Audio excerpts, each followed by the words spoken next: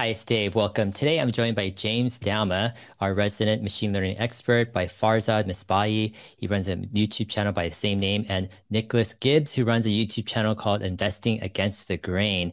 And today we're going to do a dive into Dojo. And last week, Tesla, in their AI Day presentation, highlighted their hardware and software progress with their Dojo super training computer.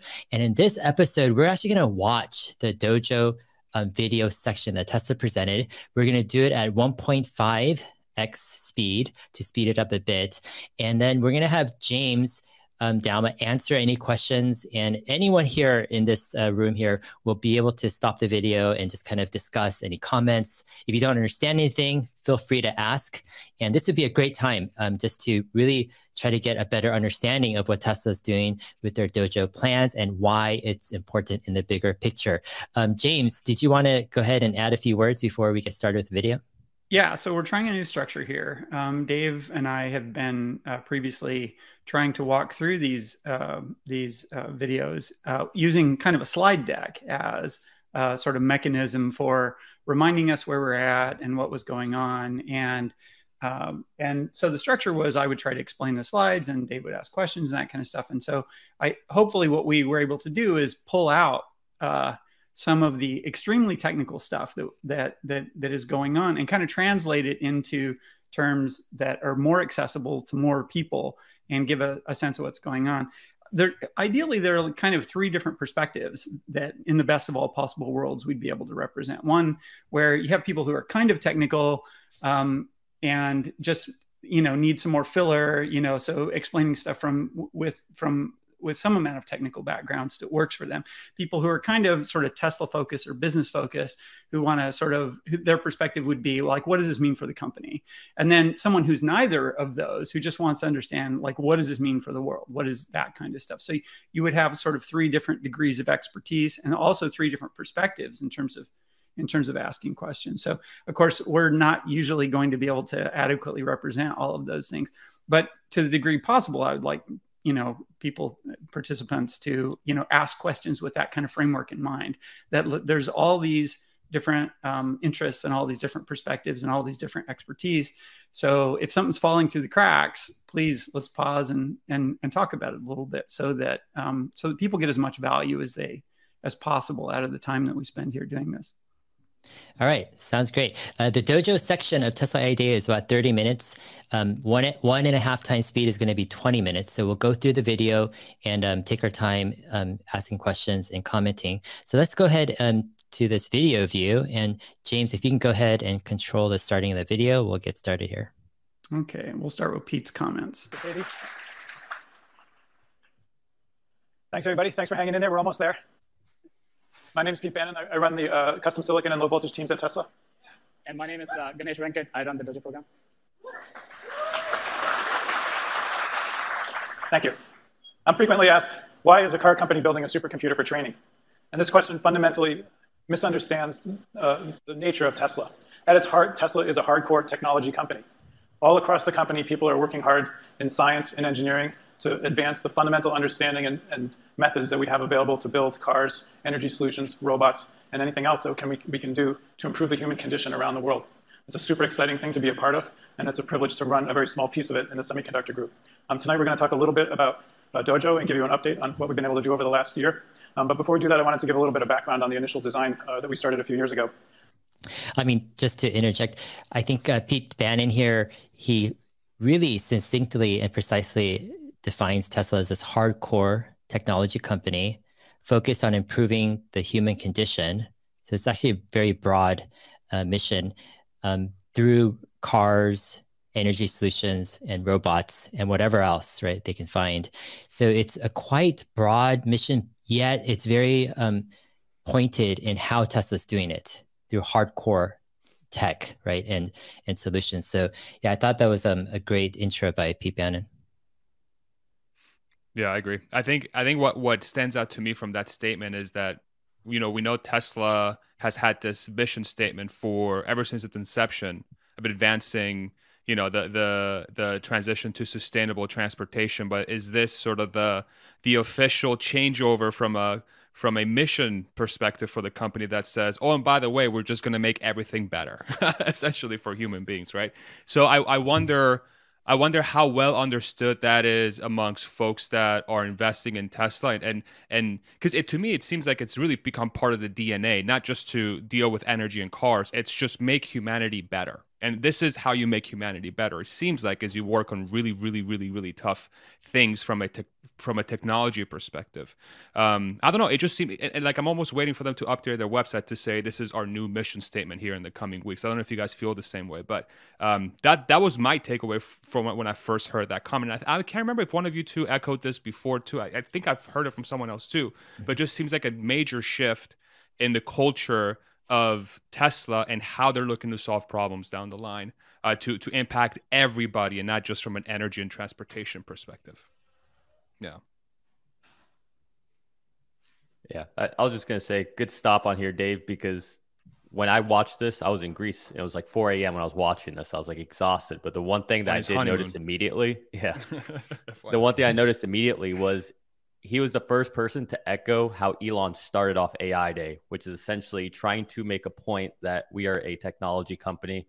We're not just a car company, which seemed to be the theme of all of this. And going away from AI Day Part 2 to AI Day 2022, right? It seems like you could tell what the impetus behind a lot of this was.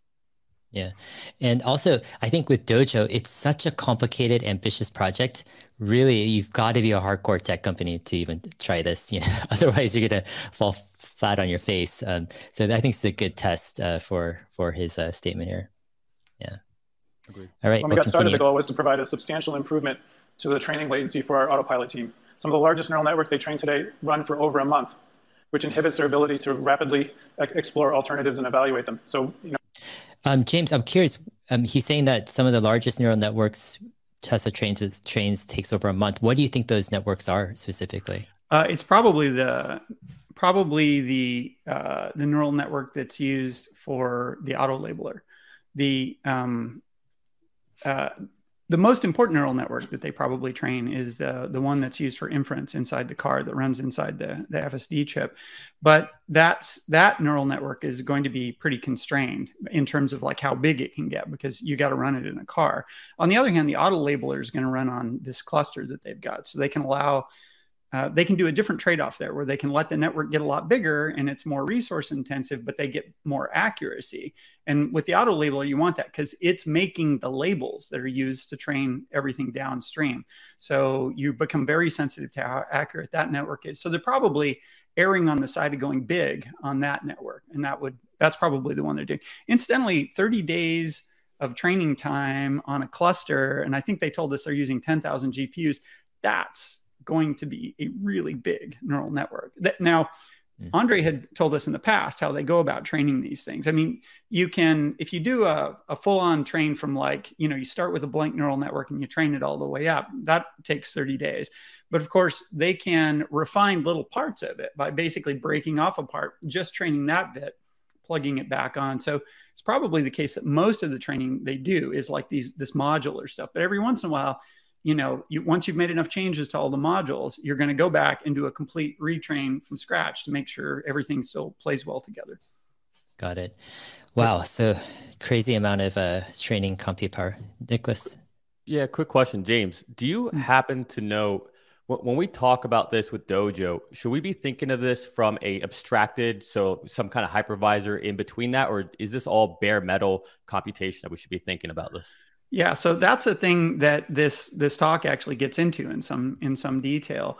I mean, Pete is about to describe in this little monologue that he has at the start some of the restrictions that they signed up for when they went with the particular approach to Dojo that they are. Most hardware for most computers in the world has a lot of hardware support for making the programming easier. But that hardware support, it comes at a cost. It requires, in particular, it requires that the system have more memory. And it also requires that you insert certain things in your data path, caching, virtual memory, stuff like that can make the job of writing software for the hardware easier, but then it increases the memory load. And Pete's going to explain now, why they didn't go that way. And that because they don't go that way, it has a lot of implications for the rest of the stack and how the software works. So Dojo ends up being very dependent on having an extremely capable compiler, because the hardware itself, the hardware is not going to do much stuff on the fly for you. Your compiler has to figure out ahead of time where every byte goes, where it gets stored in memory, what order it goes in. So the thing can be run deterministically. Like the compiler has to figure everything out on day one. So the second half of this talk is going to spend a lot of time talking about the compiler. So that's a good observation and a good lead into that. Okay. Go ahead. Sorry, just one quick one. So for the layman like myself, so does this mean then, because they're taking an approach, and you tell me if this analogy doesn't make sense, but this is how it makes sense in my head. Typically, something like this would have quote unquote training wheels that would take up some sort of compute power in the same packaging, but by then removing these quote unquote training wheels, they're able to access or additional compute power, or whatever, however you want to describe that, to allow them to do more with the same. So that's one optimization effort, and then I'm guessing they have other optimizations going on top of that. Is that the right way of thinking about what you just I would describe it a little bit differently. Okay.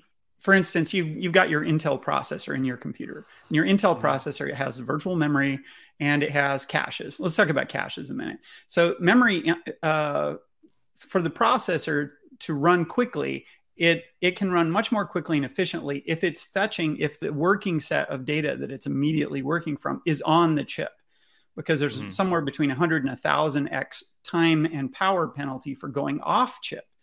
So how do you ensure that everything that you need is optimally loaded onto the chip?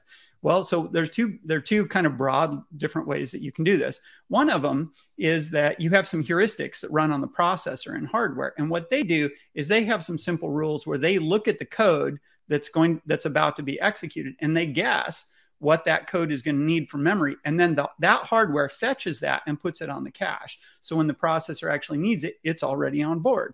Now that requires that you have a cache. It requires that you have this prefetching hardware, and it requires that you do a good job of predicting what the stuff is going to need. The other way you could do it is you could get rid of the cache, you could get rid of the prefetch and all that kind of stuff. And instead you have a compiler that exactly models everything the processor is going to have to do. And then what it does is it predicts it can look after it runs the stuff in a sort of internal simulator, what it's going to need. And then it puts instructions to preload that. It injects them into the instruction stream. So on the one hand, your compiler has to be a lot more powerful. On the other hand, you have to add significant capability to your hardware. Now, one of the reasons you want the hardware to do that is if the hardware is not always the same. I can download a piece of software and you can run it on an x86 or 386 or, later processors. You can buy a fancier processor from Intel that has a bigger cache, and somebody else can buy a smaller one. And the two of them can both run the same code, because the compiler that generates the binary, it doesn't have to know every single detail. It just needs to kind of broadly know what the capabilities are, because it can rely on the chip to do some of the lifting itself in terms of predicting this stuff ahead of time. In the case of Dojo, because they're very restricted on the memory resources they have, and they can't afford this caching stuff, and they can't afford page tables, what they do is they go to the opposite extreme. They have the compiler figure everything out. And so that compiler has to know exactly what machine you're running on, exactly what IO channels it has, exactly how many tiles it uses and whatnot. And so part of this talk about Dojo is them essentially saying, this is the way we went, and then talking about some of the challenges of doing that to appeal to people who might be interested in working on that problem to come to Tesla and work on it. Got it. Okay. Thank you. A 30x speed up would be really nice if we could provide it at a cost competitive and energy competitive way. To do that, we wanted to build a chip with a lot of arithmetic units that we could utilize at a very high efficiency. And we spent a lot of time studying whether we could do that using DRAM, various packaging ideas, all of which failed. And in the end, even though it felt like an unnatural act, we decided to reject DRAM as the primary storage medium for this system and instead focus on SRAM embedded in the chip. SRAM provides, unfortunately, a modest amount of capacity, but extremely high bandwidth and very low latency. And that enables us to achieve high utilization with the arithmetic units. Those choices, that particular choice led to a whole bunch of other choices. For example, if you want to have virtual memory, you need page tables. They take up a lot of space. We didn't have space, so no virtual memory. We also don't have interrupts. The accelerator is a bare bones raw piece of hardware that's presented to a compiler, and the compiler is responsible for scheduling everything that happens in a deterministic way. So there's no need or even desire for interrupts in the system. We also chose to pursue model parallelism as a training methodology, which is not the typical situation. Most machines today use data parallelism, which consumes additional memory capacity, which we obviously don't have. So all of those choices led us to build a machine that is pretty radically different from what's available today. We also had a whole bunch of other goals. One of the most important ones was no limits. So we wanted to build a compute fabric that would scale in an unbounded way for the most part. I mean, obviously there's physical limits now and then, but pretty much if your model was too big for the computer, you just have to go buy a bigger computer. That's what we were looking for. Today, the way machines are packaged, there's a pretty fixed ratio of, for example, GPU. That might be a good point to stop. Okay. Pete tosses a lot of stuff out here really quickly. So, so one of the things, so Dojo is a qualitatively different way of approaching the challenge of building a big computer to train neural networks than most of the systems that are out there today. Now, there are some startup companies that are doing interesting things, but most of what happens is either happening on big NVIDIA clusters, where you have hundreds or thousands of boxes, and where each one has 8 or 16 GPUs in it, and they all have a fast network that connects them. So, it may be that most of the training is happening on the GPU chips in the cards in those boxes. But once you get a problem that's big enough that one GPU can't do a good job of it, now you start having to figure out how to break the problem up into pieces and dole it out to a bunch of different GPUs. And the constraints you have in that situation are, each GPU it runs at a certain speed and it can do a certain amount of calculation. It has a certain amount of memory. It has a certain speed that it can talk to other GPUs in the same box. It has a certain speed with which it can access memory in the box. And so you have all of these kind of speed constraints. These matter a lot because like a fast GPU, an A100, its interface to its local memory might be a terabyte per second, like really, really fast. But as soon as you go off of the card and you go to main memory, or you go to the next GPU over, you are 10x slower, maybe more than that. And then once you have to go outside the box you're in to another box, you might be another 10x or another 100x slower.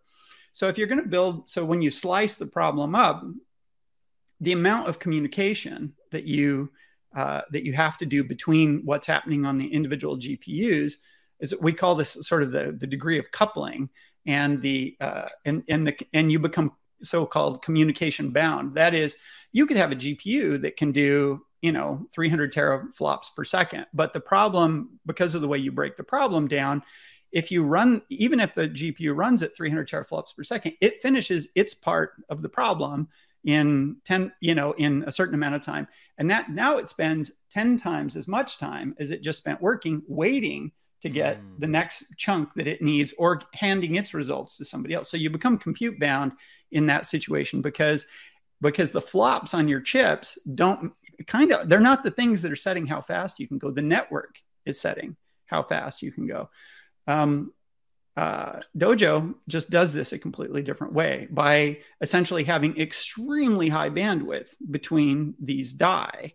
So essentially, you don't have to be as clever about how you break the problem down. And if you can't break the problem down, some problems just can't be broken down. Some parts of the process of training a neural network don't break down in a way that you can decouple two different things. They still have to exchange a lot of data in order to make progress. And so Dojo is going to be much less susceptible to those kinds of limitations. They're going to be much less compute bound, if you will. But that the trade-off that they have there is they're not going to use any DRAM. So DRAM, the DRAM that you might have on, say, an A100 chip, NVIDIA's latest, greatest. Well, actually, it's not the newest one. They have an H100, but they're unobtainium right now, so nobody's putting them in clusters. But if you look at an A100, you get maybe 80 gigabytes of memory locally on the card that it can work with. So a single A100 has a lot of DRAM it can work with. It's got not very much memory on the chip, but it has say a terabyte per second or so that it can get to the memory that's on the same card. So when you're optimizing for an NVIDIA thing, you start with, well, whatever we put on a single GPU, let's assume it's got a really small amount of really fast memory, but then 80 gigabytes of pretty fast memory. You know, it's pretty good. So, what you do is you partition the problem so that those are the kind of boundaries that you're working inside. In the case of Dojo, these individual chips, they have, there's 350 nodes on each one of their die, their D1 die, and each one of those has 1.25 megabytes. So that whole chip has on the order of like 500 megabytes or something like that, 400 and something megabytes. And that's a lot smaller. That's dramatically smaller than 80 gigabytes. And what that means is the way you slice the problem up to run it is going to be very different than when you have a lot more memory on each CPU, but their interconnections between the CPUs are a lot slower. So in a sense, there's a technical challenge to what they're doing. They're going a significantly different way than the existing, really big computers are with doing this. Now, Pete, he alludes to one other thing where he said, let's talk, we wanted a system that could scale with no limits, that you could just buy a bigger computer if you had a bigger problem. And from the outside, you're like, well, yeah, why wouldn't you just buy a bigger computer to run faster? And the consequences of this being compute bound thing are that the overhead of, like, the bigger your problem gets in a particular architecture, the slower the architecture gets if you're compute bound. So for instance, he was talking about, we run it, we have a big neural network, we run it on a 10,000 node thing, and it takes 30 days to produce an output that the team can work with. And we'd like that to be a lot faster. We'd like it to be a day so they could try something, make a change, see what the result was, make another change, and so on. Right now, if it takes a month to get your answer, you can't do that. You don't want to wait a month and find out you were wrong and, oh, let's flip this other bit and run another month. That's on the scale of the duration of the program. So how much bigger a computer would you need, in order to get to a day? Well, off the top of your head, you might say, well, a 30 times bigger computer. So they've got a machine that they spent like $100 million on, say, roughly, and it's got 10,000 nodes, and it's, and it takes 30 days. So first of all, getting a 30x bigger computer is kind of expensive. Now you're talking about $3 billion, right? But the bad news is it won't be 30 times faster, because you get this thing where where these machines, because they're compute limited, they don't scale linearly. They don't, in other words, twice as big a computer doesn't run twice as fast, because the communication overhead it gets more and more clogged as you go bigger. So for them to actually get this, they might need 100x or 150x bigger machine to get a 30x speed up.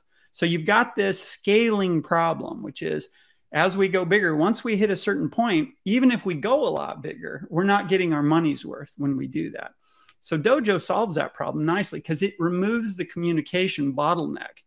So when Pete says, why do I keep calling him Steve? So when Pete says you just buy a bigger computer, if your problem is 2x too big, you just need 2x as big a computer. You don't need 3x or 5x as big a computer to run twice as fast. Got it. All right. So let me summarize a bit for the layperson. Correct me if I'm wrong here. So it seems like, with typical GPU clusters, one of the problems is, first, if you use the DRAM, then you're slowing down the process to access the DRAM compared to the memory on the chip. And then you've got this other issue of communicating between GPUs and also all these nodes between each other, where you're just reducing the speed at which it can compute. But Tesla's approach is they're saying, okay, let's go ahead and if we can connect everything together, not use DRAM as much, use SRAM, which is memory on the chip, let's load basically everything on this.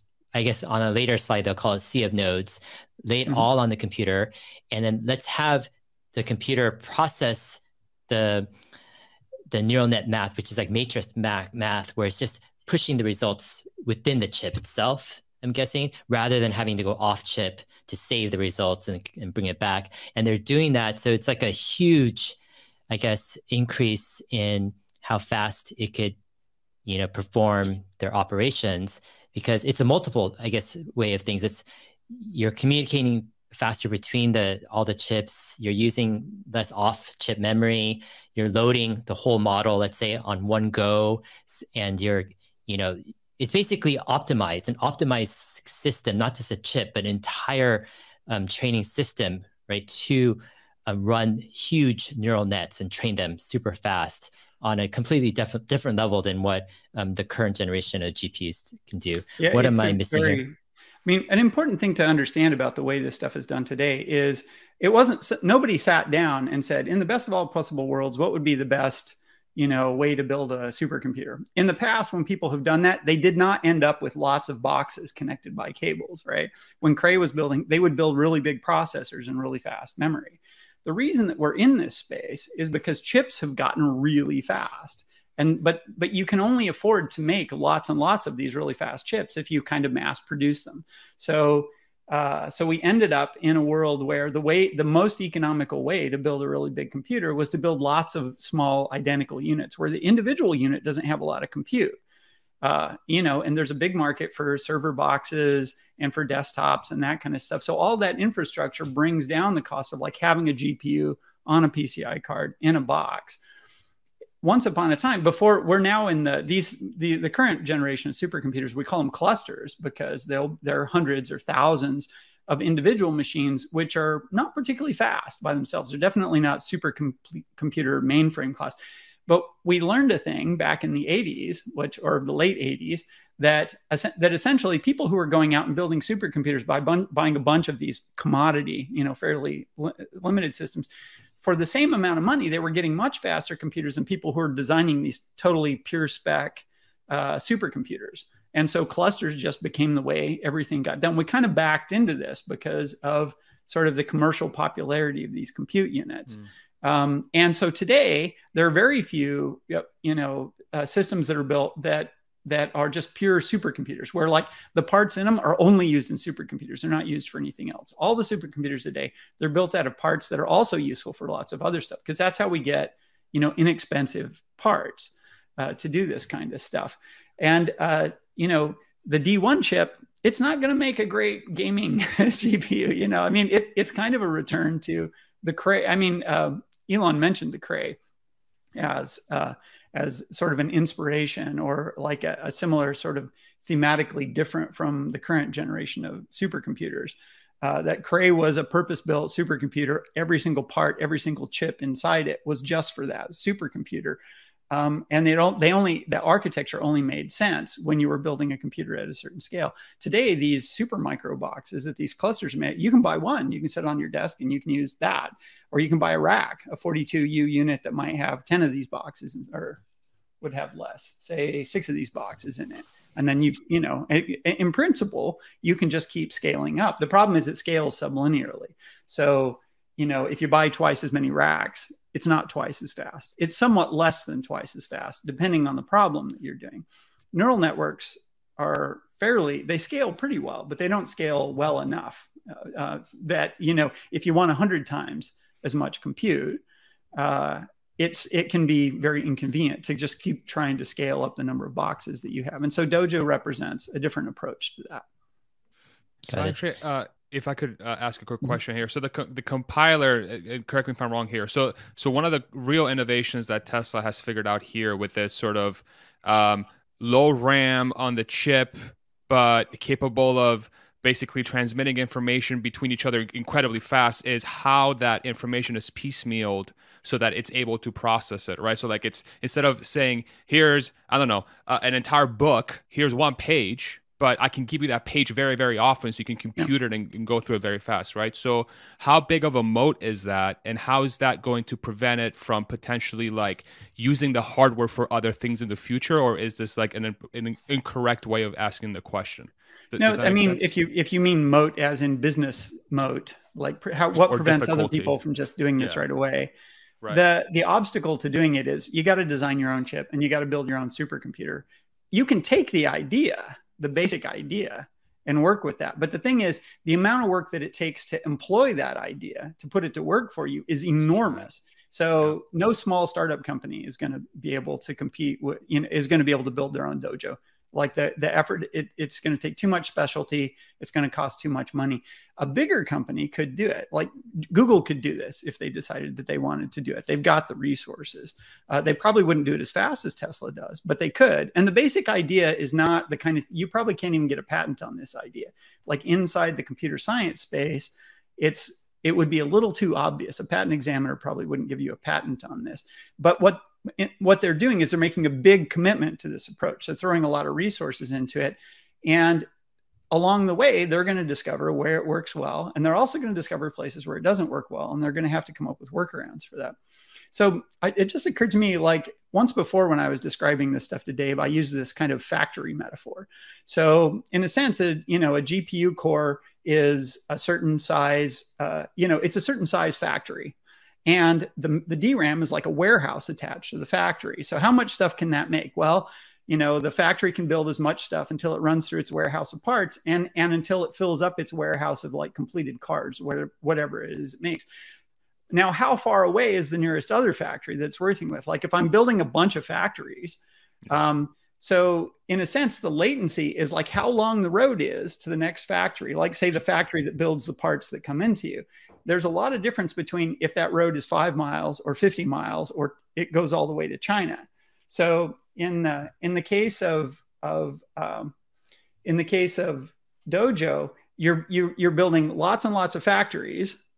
And they're about the same size as the typical GPU factory, right? That runs in these other clusters, but they're right across the street from another. In fact, they're on this grid. They're just right next door to each other, so they can move stuff back and forth between each other easily. But each one only has a relatively small warehouse, so you have to figure out how to build your manufacturing process so that the output from one goes right next door, and the output from that one goes right next door.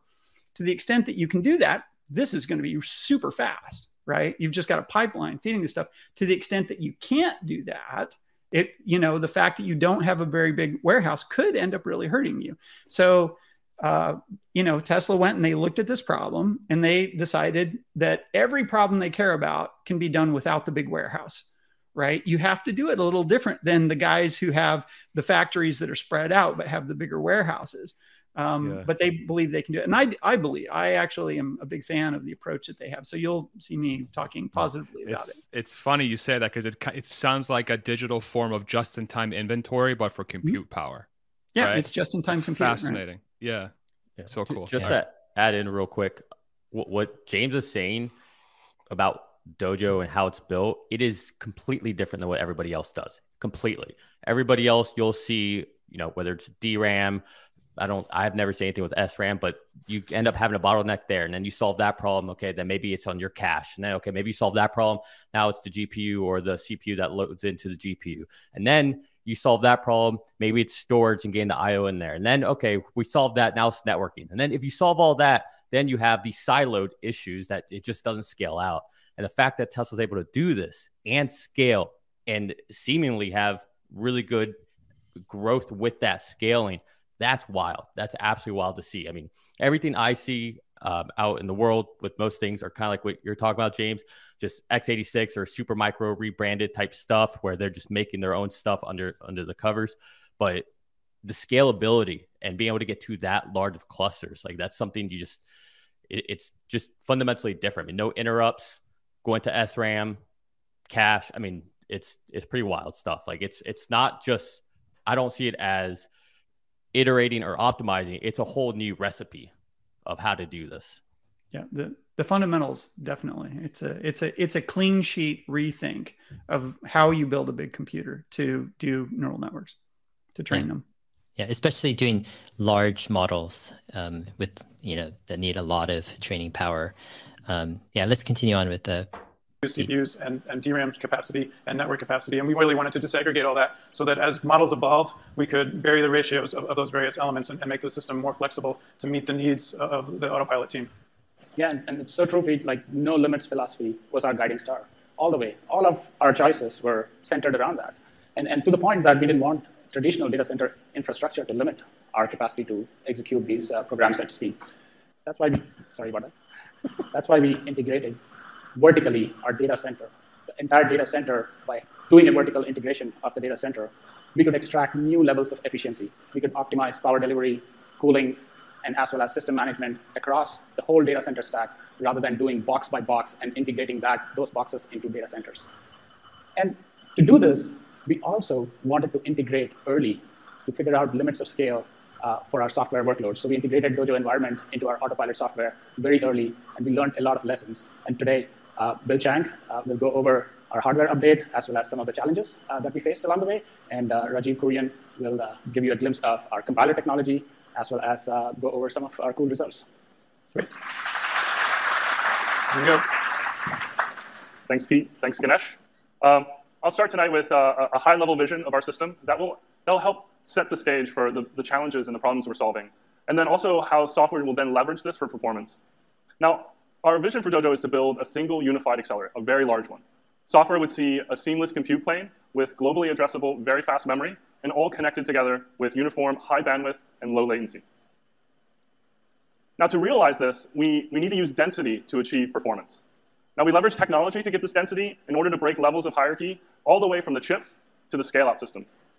Now, silicon technology has done this for decades. Chips have followed Moore's law for density and integration to get performance scaling. Now, a key step in realizing that vision was our training tile. Not only can we integrate 25 dies at extremely high bandwidth, but we can scale that to any number of additional tiles by just connecting them together. Now, last year, we showcased our first functional training tile. And at that time, we already had workloads running on it. And since then, the team here has been working hard and diligently to deploy this at scale.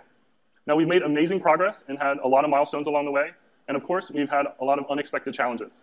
But this is where our fail-fast philosophy has allowed us to push our boundaries. So just looking at this a second. So there have been a lot of questions the last year about, where are they on Dojo? We heard at the last AI day, they had Dojo, and we saw that they had a training tile up. And so there, we had these questions like, do they have the tiles talking to each other? Have they built a cabinet? Maybe there's a whole Dojo running someplace. Anyway, so they finally showed us a timeline that actually has this stuff on it. And what we find is that they built their first Dojo cabinet toward the end of 2021. So like a year ago, they've had a Dojo cabinet for a year. We don't know to what extent it was running, but they got up to the cabinet level a year ago. And then the other interesting thing, there's a data point here that looks like it's in early 2022, which is they got to a build rate of 1 tile a day. So Tesla, they design the IC, but then somebody else fabricates the IC, and then the IC comes into Tesla.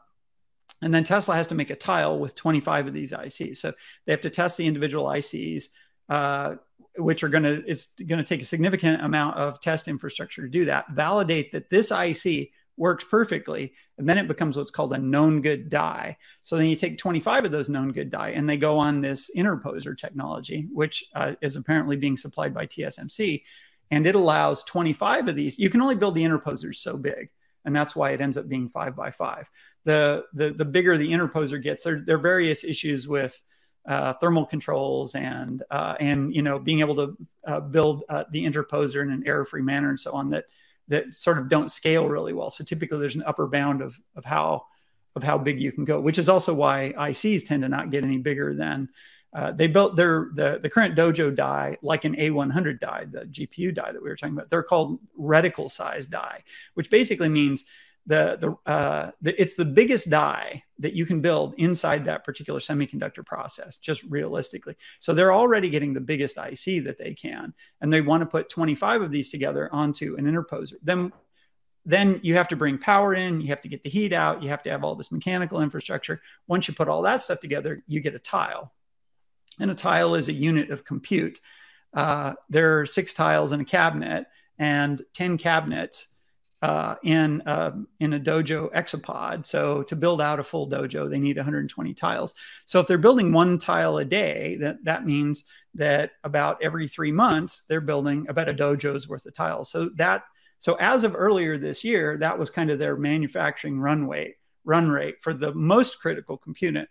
component that's going into Dojo. There's other stuff that they have to make custom, but most of that stuff is going to be much easier to build than the tile itself. So I thought those are both interesting data points from this schedule. Got it. So the text says they're going to build is it their first Exapod early next year then? Yeah, so they said they'd have an Exapod in Q1 2023. They mentioned that later. Okay, yeah, okay, got it. They're building one tile per day. Okay, so you got 25, basically these chips on a tile, and then you've got 6 tiles together. What does that form? Six tiles forms a tray. A tray, and then you got 2 trays in a cabinet. 2 trays in a cabinet. And then 10 cabinets in an Exapod. Right. So basically 120 tiles is one Exapod. Got it. Okay. And they're hoping to build that first quarter of 2023. Yeah. So, I mean, if they started at, building one tile a day, it looks like 6 months ago, then they should have plenty of tiles for doing that. So I don't know if something else is a limiter. There's other stuff. Obviously, you don't just build the tiles. You have to get the other bits and pieces working. Okay. So I want to ask you, James, what is, one Exapod, so, 120 tiles in 10 cabinets. How many equivalent, NVIDIA A100 GPUs do you think that might be in terms of real life compute for Tesla's neural nets? What would be, you think, the equivalent? Yeah, so an Exapod ends up being 3,000 die, right? 25 times 120, 25 die times 120 tiles gets you 3,000 die. So if we want to compare it to a GPU cluster and say, well, how many GPUs worth of stuff is that? We have to make some guesses about the problem space that we're working on and how efficiently it can use the different these different boxes. So after the previous AI day, I went out and I looked at benchmarks run on different size NVIDIA clusters to try to get a sense of how well they scale on neural network problems. And this is going to be a very imprecise number, but ResNet 50, which they're going to talk about a little later, and bigger ResNets, they're a common benchmark because they are a neural network. You do train them. The thing is, supercomputers are so fast these days that a ResNet doesn't a decent sized supercomputer can train a ResNet in 1/10 of a second or 2/10 of a second, if you use a really big thing. So it's no longer a really good benchmark for comparing to these really big jobs. Nonetheless, this was the best numbers I could come up with. So what I got was, I found that so if you look at how many computations it takes to do this, to train this ResNet, and then you look at how fast is the GPU running flat out, and then we say, well, if the GPU arithmetic units were perfectly utilized, how long would it take to run, and how long did it take to run when they ran the problem? And then you kind of get this scaling factor of what efficiency is the thing running at. So I found that if you run a ResNet inside a GPU, what you get is about 20% efficiency. That is, if your GPU is if it's a car that goes 100 miles an hour, then it so happens that the course we're actually asking it to run with this ResNet is such that the car can only average 20 miles an hour. So effectively, maybe I have my 100 teraops, GPU, but I'm only getting to use 20 teraops of it on this because it's spending the rest of the time waiting for stuff to get loaded from in the case of a single GPU, it's just loading stuff from DRAM. Once I have a box full of GPUs and I if say I've got 8 GPUs now, ideally, it would run 8 times as fast running the same benchmark on there. And what I find is that it actually runs 4 times as fast. So we go from 20% efficient to 10% efficient once we go to a whole box. And then if I go to a rack, I go to a cluster, something that's multiple boxes. Now we're getting down to about 5%. So, my GPU might have 100 teraops, but because I'm having to cut it up in little pieces and spread it out, and those pieces spend a lot of time waiting to talk to each other, I'm only actually running about 5 miles an hour or something like that. I'm getting 5% efficiency. So when I looked at slicing up stuff to run on the type of processor that Dojo has, my best guess is that they can run more like 80% efficiency. So to a first approximation, if we were comparing a Dojo tile or a box of Dojo tiles to, say, a rack, we're comparing like, 80% efficient to maybe 10% efficient. So we're probably getting maybe an 8x more compute out of each individual Dojo tile that we're getting. So I would argue if these numbers hold, and whether they hold depends a lot on the particular neural network you're training. And so these are pretty rough numbers that I took. They're real numbers I got from real benchmarks, but they're not perfectly applicable to this problem. So they could be off by a factor of 2 in either direction. In any case, to a first approximation, I would say you're probably getting about an 8x speed up on really big problems using Dojo versus using clusters. So if you use those numbers, right, a single exapod is 3,000 D1 die. And that would be maybe 24,000 nodes of A100 in a cluster. So the machine that they're running for training right now is 10,000. So, if these numbers are in the ballpark, right, a single exapod would give them significantly more compute, maybe 1.5 to 2.5 times as much effective speed as their 10,000 node computer is right now. Got it. So for those kind of following here, typically a die or one of these chips will be comparable. Tesla's die will be comparable to an A100 by NVIDIA in terms of, let's say, operations per second. Yeah, they're both around 350 tera ops using the numerical precision that these neural networks require and that both of these chips can do. Got it. So if you had hypothetically 3,000 of these dies in a exapod, you would think if you ignore all this stuff that it would be 3,000 GPUs worth of tops. But because you're getting so much more efficiency, let's say 8 times using these Dojo chips, you're basically getting 8 times the amount. So that's equal to 24,000 GPUs for Tesla. Right now they have, I think, 14,000 in their three clusters. So they have 4,000 they use for the auto labeler and 10,000 they use for training. They mentioned roughly. Okay. So they're just one exapod is going to be more than all of their training clusters put together, hypothetically. If using these this numbers very crude sort of approximation for talking about this stuff. Yeah. And then once they make one exapod, I would imagine you get to 10 like within a year or two, maybe. I don't know. It doesn't seem like if you can get the software, everything working on that first exapod, and then you go to 100 exapods, like this is getting kind of nutty at a certain point. Well, yeah. So an exapod is like multiple megawatts of power. So, but I think they said later that they plan on having like 7 of them there in Palo Alto. So that would be, a 20x increase of the compute relative to what they have now, if my guess about the efficiencies is about right. Mm-hmm. Yeah. Hey, James, whenever it's going through the training, I know we're talking about the neural networks getting trained, but how should we think about this? Like, do they train the entire stack at once, essentially simultaneously, or will they take different modules of different neural nets within the bigger idea of FSD and train those independently? How's all that sorted out? And then I guess, how's it get brought back together to be, I guess, on par ready for delivery? I'm just trying to understand how Dojo would affect that, because I would imagine certain parts would be more than 8x and other parts might be less than 8x depending on the size of everything. Yeah, so the answer is they do both of those. As Pete alluded to, if they want to just train the whole thing up, so they, you could imagine they have on the order of 100 different, chunks of the neural network that just go into the car.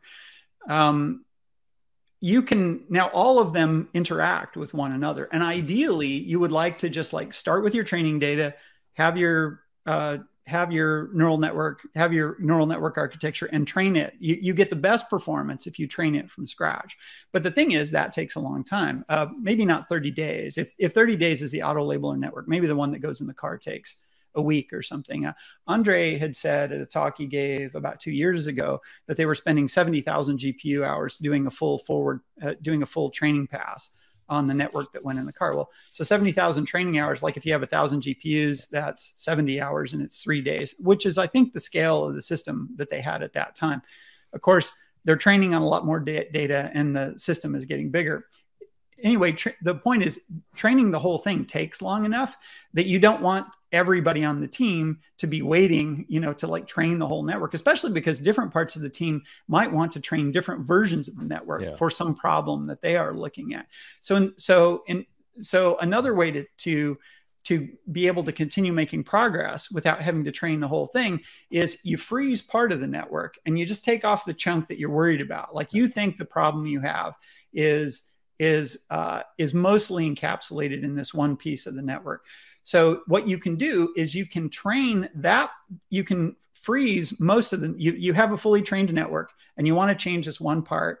You freeze most of the network and then you retrain the neural network, but you only allow the part you're interested in to change. So you won't be able to achieve the same overall performance or the same overall characteristics you would get if you retrain the whole thing, but you might be able to train it 100 times faster. So the individual teams, when they have a problem they want to work on, they pull the last full neural network that ran, they just modify the part that they have, and then they do a training forward pass to test their idea or to test their new training data or whatnot. So probably most of the actual training they do is these little chunks where they're testing variations on whatever the most recent best full up network is.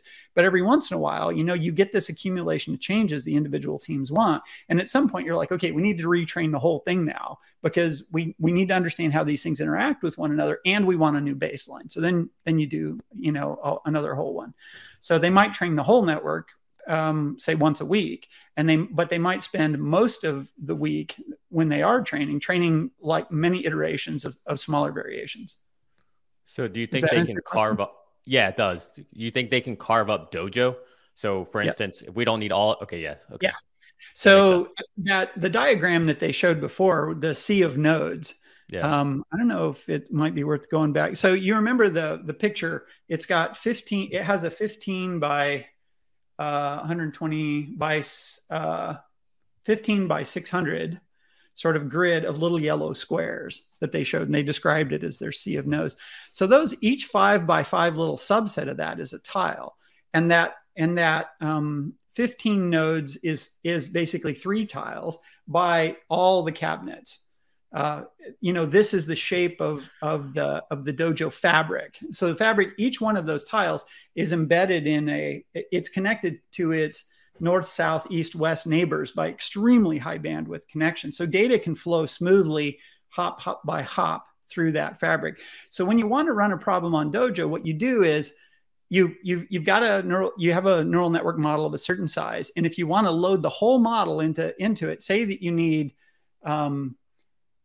say 6 tiles worth, right? So you have the compiler compile it to fit exactly on 6 tiles. They have a just-in-time compiler. So when you want to send the job to the machine, you just-in-time compile a purpose-built binary that just runs on 6 tiles, which is a small subset of the whole Dojo, and you run that one on just those 6 tiles. So at any supercomputers, they're like production facilities, right? It's expensive. You want to keep the whole thing busy. Most of your problems aren't so big that they take the whole machine. Like 90% of your problems, 99% of your problems might take only a small fraction of the machine. So what you do is you fit them on like puzzle pieces, right? You like today to make up 120 tiles worth of stuff, we're going to run these 15 jobs and then we're going to run these 12 jobs. And as jobs finish and they free up resources, you can allocate another job of about that size onto that subset of Dojo. So you can treat it like a bunch of different computers, which are dynamically allocatable by the operating system, if you will, that sort of allocates these resources to the set of jobs it's trying to run right now. Kind of like Tetris, huh? Yeah. Fitting the right pieces. Job. Yeah. Okay, let's continue on. To deploy this at scale. Now, we've made amazing progress and had a lot of milestones along the way. And of course, we've had a lot of unexpected challenges. But this is where our fail fast philosophy has allowed us to push our boundaries. Now, pushing density for performance presents all new challenges. One area is power delivery. Here, we need to deliver the power to our compute die, and this directly impacts our top-line compute performance. But we need to do this at unprecedented density. We need to be able to match our die pitch with a power density of almost 1 amp per millimeter squared. And because of the extreme integration, this needs to be a multi-tiered vertical power solution. And because there's a complex heterogeneous material stack-up, we have to carefully manage the material transition, especially CTE. Now, why does the coefficient of thermal expansion matter in this case? CTE is a fundamental material property, and if it's not carefully managed, that stack-up would literally rip itself apart. So we started this effort by working with vendors to develop this power solution. But we realized that we actually had to develop this in-house.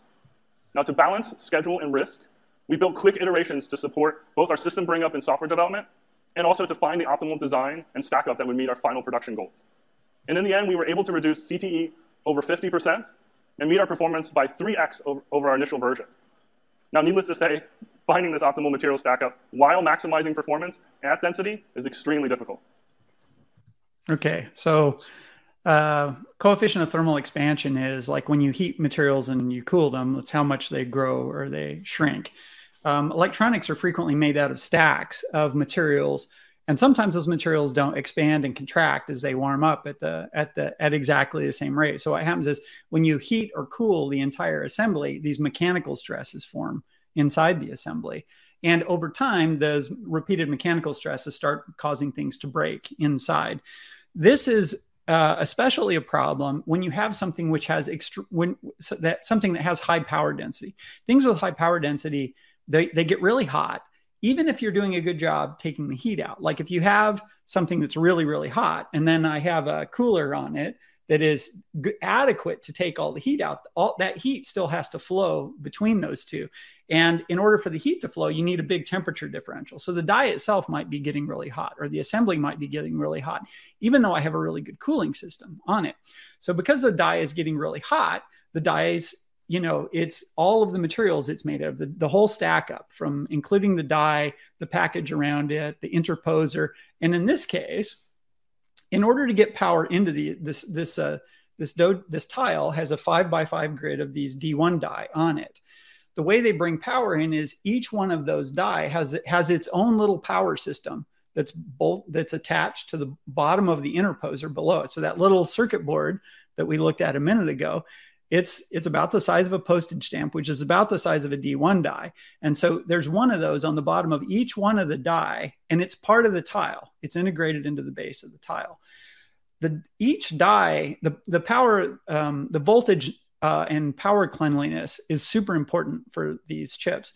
And because of the very advanced process it's made out of, it actually operates at less than a volt. It's probably operating at something like 0.7 volts is the actual voltage that the die runs at. To have a lot of power at a lot of low voltage means you have to have a really, really high current. And they mentioned they're getting almost 1,000 amps into one of these D1 die, which is insane. It's just just to put that in perspective, that's like the current that runs into the motor in a Plaid, right? When it's like at maximum boost, like 1,000 amps. That's kind of where the breaker blows on your Plaid when you're taking off, right? If your motor goes over 1,000. So it's a crazy amount of power density. And they've got this little tiny, postage stamp size, a DC to DC converter on the bottom, which is bringing some voltage in, regulating it down, cleaning it so it's nice and flat, and feeding it into the bottom. They have to mount it really, really close to the die so that it has really good control over the power that's flowing into this die. They put it on the bottom.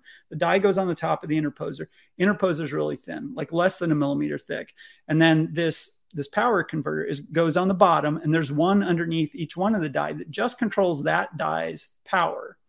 So because you have like a kilowatt of power running through this postage stamp, right? It's apt to get really hot. And if it gets really hot, and it's not made out of, so the interposer is made out of silicon, which has a certain coefficient of thermal expansion. This little module that goes on the bottom of it is not made out of silicon. It's got a little printed circuit board and a bunch of chips that are on it. So there's a different coefficient of thermal expansion between those two. And if you don't do a really good job of getting all the different layers pretty close to matched, you turn it on and pop, and they're all going to pop right off the bottom of the board because, you know, in 2 seconds, it's going to heat up enough that it's going to break all the connections. So doing a materials stack up where each material, every other material that it's connected to is pretty closely matched thermally, or the connection is made elastic so that it can flex and not break, even if you like, this is a pretty significant problem. And the more power you run through a smaller area, the bigger a problem it is. So that's the essence of the problem that they're talking about here. And for somebody who works in power supplies, they're going to they're going to look at this and they're going to understand the magnitude of the problem and how interesting the technology must be for trying to tackle this thing.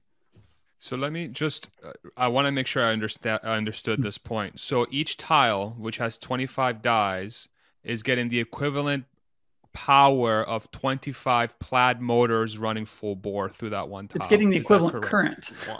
Excuse me. So current, the difference between the plaid motors got 400 volts and 1,000 amps. This has 1,000 amps and like 0.7 volts. So the total power is less, but the current is similar. Yeah, and that amperage is where you're going to get your heat from. Yeah, the amperage is where the heat comes from. That's right. Got it. What sort of material science breakthroughs did Tesla have to go through? Like, does this require any sort of new material science? Like, how do you do this? Yeah. They're probably not, that's not the kind of thing that they would tell the public in this sort of presentation, right? Because that would be the kind of stuff you'd want to keep to yourself until you had the patent on it. They do actually share a few of the things that they did to fix one issue, right, in this video. Yeah. Yeah. Why don't we go into that? I think it's probably coming up right now, pretty soon. Okay. Now, we did have unexpected challenges along the way. Here's an example. Let me go to this slide a second. So, here they mentioned they reduced the CTE by 54%. So this is the thermal mismatch between the two materials. So basically when it thermal cycles, it only moves half as much relative to the other stuff. But the thing is, as you get the CTE down, you can crank up the power because you can go to higher power without breaking things. So as a result, but just by fixing the CTE problem, they were able to get 2.9 times as much power through that little converter. Yeah, just to highlight real quick, 14th version in 24 months. That's 14. Yeah, that's nuts. Right. That's really fast. Yeah. Stack up while maximizing performance at density is extremely difficult. Now, we did have unexpected challenges along the way. Here's an example where we pushed the boundaries of integration that led to component failures. This started when we scaled up to larger and longer workloads, and then intermittently, a single site on a tile would fail. Now, they started out as recoverable failures, but as we pushed to much higher and higher power, these would become permanent failures. Now, to understand this failure, you have to understand why and how we build our power modules. Solving density at every level is the cornerstone of actually achieving our system performance. Now, because our XY plane is used for high bandwidth communication, everything else must be stacked vertically. This means all other components other than our die must be integrated into our power modules. Now, that includes our clock and our power supplies, and also our system controllers. Now, in this case, the failures were due to losing clock output from our oscillators. And after an extensive debug, we found that the root cause was due to vibrations on the module from piezoelectric effects on nearby capacitors. Now, singing caps are not a new phenomenon, and in fact, very common in power design. But normally, clock chips are placed in a very quiet area of the board and often not affected by power circuits. But because we needed to achieve this level of integration, these oscillators need to be placed in very close proximity. Now, due to our switching frequency and then the vibration resonance created, it caused out-of-plane vibration on our MEMS oscillator that caused it to crack. Okay. So these little power converters that sit on the bottom, they're going to make the 0.7 volts or 0.8 volts that the die requires. You don't bring 0.8 volts from someplace else because you don't want to have to run, 1,000 amp cables to, imagine running 25 cables with a cross section of 1/4 inch to every tile. You don't do that. You bring the power in at a much higher voltage and lower current, and then you step it down. But to get a lot of efficiency in a small package, these are switching regulators. They take a high voltage and they toggle it on and off with some duty cycle at some very high frequency. And they run that through a capacitor that smooths it out and makes the voltage that you want coming out. So the capacitors themselves have this very high power signal going into them that's switching on really fast at whatever the switching rate is. And they're made out of, they're ceramic capacitors. So they sing, they have piezoelectric effects. So they create this very intense, very high frequency vibration on the board. And what they discovered with this problem was this singing capacitor piezoelectric effect was generating vibration it was generating enough vibration that it was causing other components on the board to fail. And in particular, you need something to generate your steady switching signal at the precise frequency that you want. So we use crystals are frequently used as oscillator references. So like when you have a quartz crystal in a watch that sets the time base, that's a little quartz tuning fork that vibrates at a certain frequency.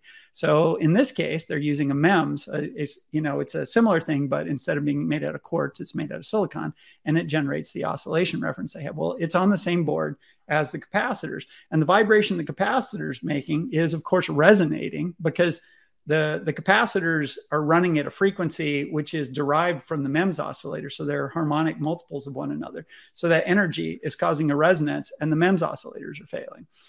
This is a really obscure problem to try to debug. And so they're basically showing off like how obscure a problem that they can get to. They're also emphasizing here that because of the power density requirement that it is, they don't have the luxury. In a lot of power supplies, what you can do is you can take your oscillator and you can move it someplace else because you don't have to put it where the really hot stuff is. The oscillators are kind of fragile, so you can put them someplace that's like cool and in a better environment. In this case, they've got so much density that they can't move anything away from the heat source. Everything is bolted right there to the back of the die, getting really hot. And so they're getting these, failures due to this sort of obscure mechanism. Got it. Let's continue. Now, the solution to this problem is a multi-pronged approach. We can reduce the vibration by using soft terminal caps. We can update our MEMS part with a lower Q factor for the out-of-plane direction. And we can also update our switching frequency to push the resonance further away from these sensitive bands. Now, in addition to the density at the system level, we've been making a lot of progress at the infrastructure level. Actually, James, why don't you go back and can you explain these three solutions that they gave for the solution? So they've got this problem where you have these MEMS oscillators and you have these capacitors, and they're both sitting on the same board, pretty close to one another, and essentially this very high frequency vibration the capacitors is making is resonating with the MEMS oscillator and causing it to crack and break. So there's a couple of different ways that you can go at, eliminating that. So the first one is they went to a soft terminal capacitor. So what that does is the capacitor isn't as rigidly bonded to the board. So that soft terminal absorbs some of the vibration that is going from the capacitor down into the board. So that's one thing you can do. The second thing they do is they switch to a different MEMS oscillator. The Q factor is essentially how susceptible that MEMS oscillator is going to be to a resonance, like how heavily it's going to be driven. And so they went to a lower Q factor, which basically makes that the MEMS oscillator less susceptible to having this noise injected into it and subsequently breaking. And then the other thing they do is they did a trick to move the frequency of the oscillator away from the frequency that the capacitors are singing at so that there'd be less likelihood of resonance. So probably each one of these is a potential solution to the problem. So why did they do all three? Because this was a pain in the ass and they don't want to do it again, right? So they fixed it three different ways. Got it. And we can also update our switching frequency to push the resonance further away from these sensitive bands. Now, in addition to the density at the system level, we've been making a lot of progress at the infrastructure level. We knew that we had to re-examine every aspect of the data center infrastructure in order to support our unprecedented power and cooling density. We brought in a fully custom designed CDU to support Dojo's dense cooling requirements. And the amazing part is we're able to do this at a fraction of the cost versus buying off the shelf and modifying it. And since our Dojo cabinet integrates enough power and cooling to match an entire row of standard IT racks, we need to carefully design our cabinet and infrastructure together. And we've already gone through several iterations of this cabinet to optimize this. And earlier this year, we started load testing our power and cooling infrastructure. And we were able to push it over 2 megawatts before we tripped our substation and got a call from the city. Yeah. Now, last year, we introduced only a couple of components of our system. Okay, so just to talk about the cabinet stuff. 2 megawatts into, this is one cabinet. Remember now, Dojo's going to be, when it's full up, it's going to be 10 of these.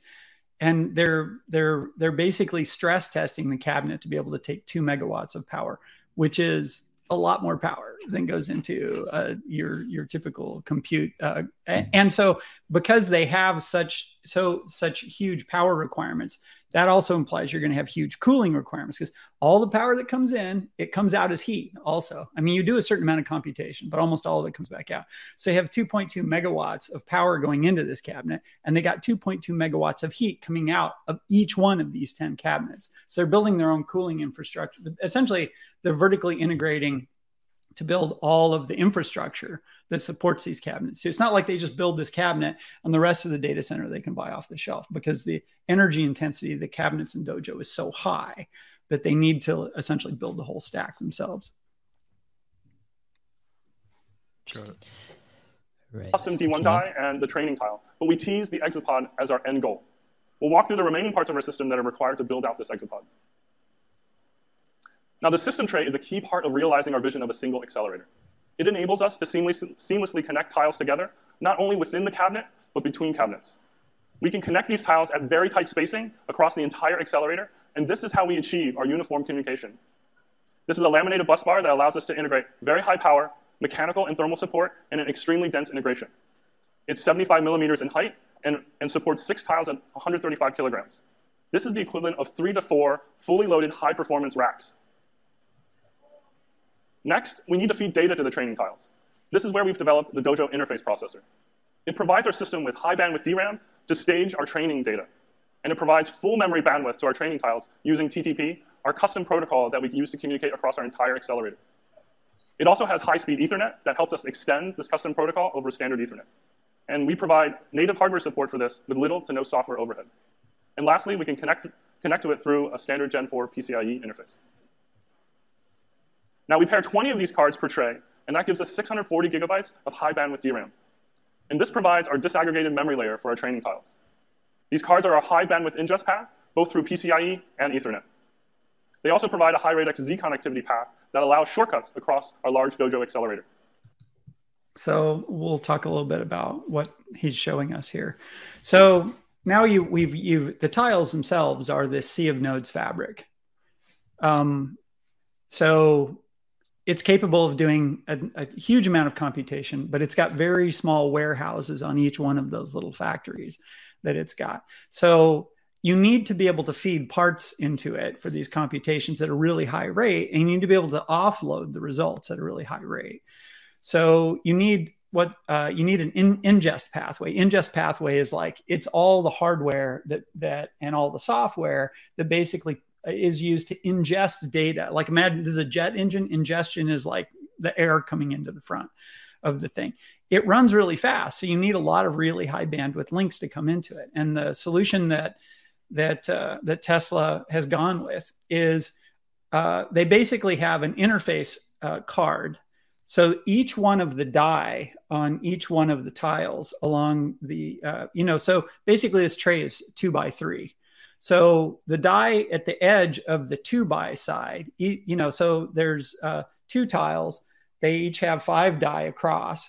And so they have 10 cards where one card feeds each die. And it has, I think, 800 gigabyte per second ability to feed data into the die at the end or pull data out of. And then of course, data gets to other die by just clocking through the intermediate die.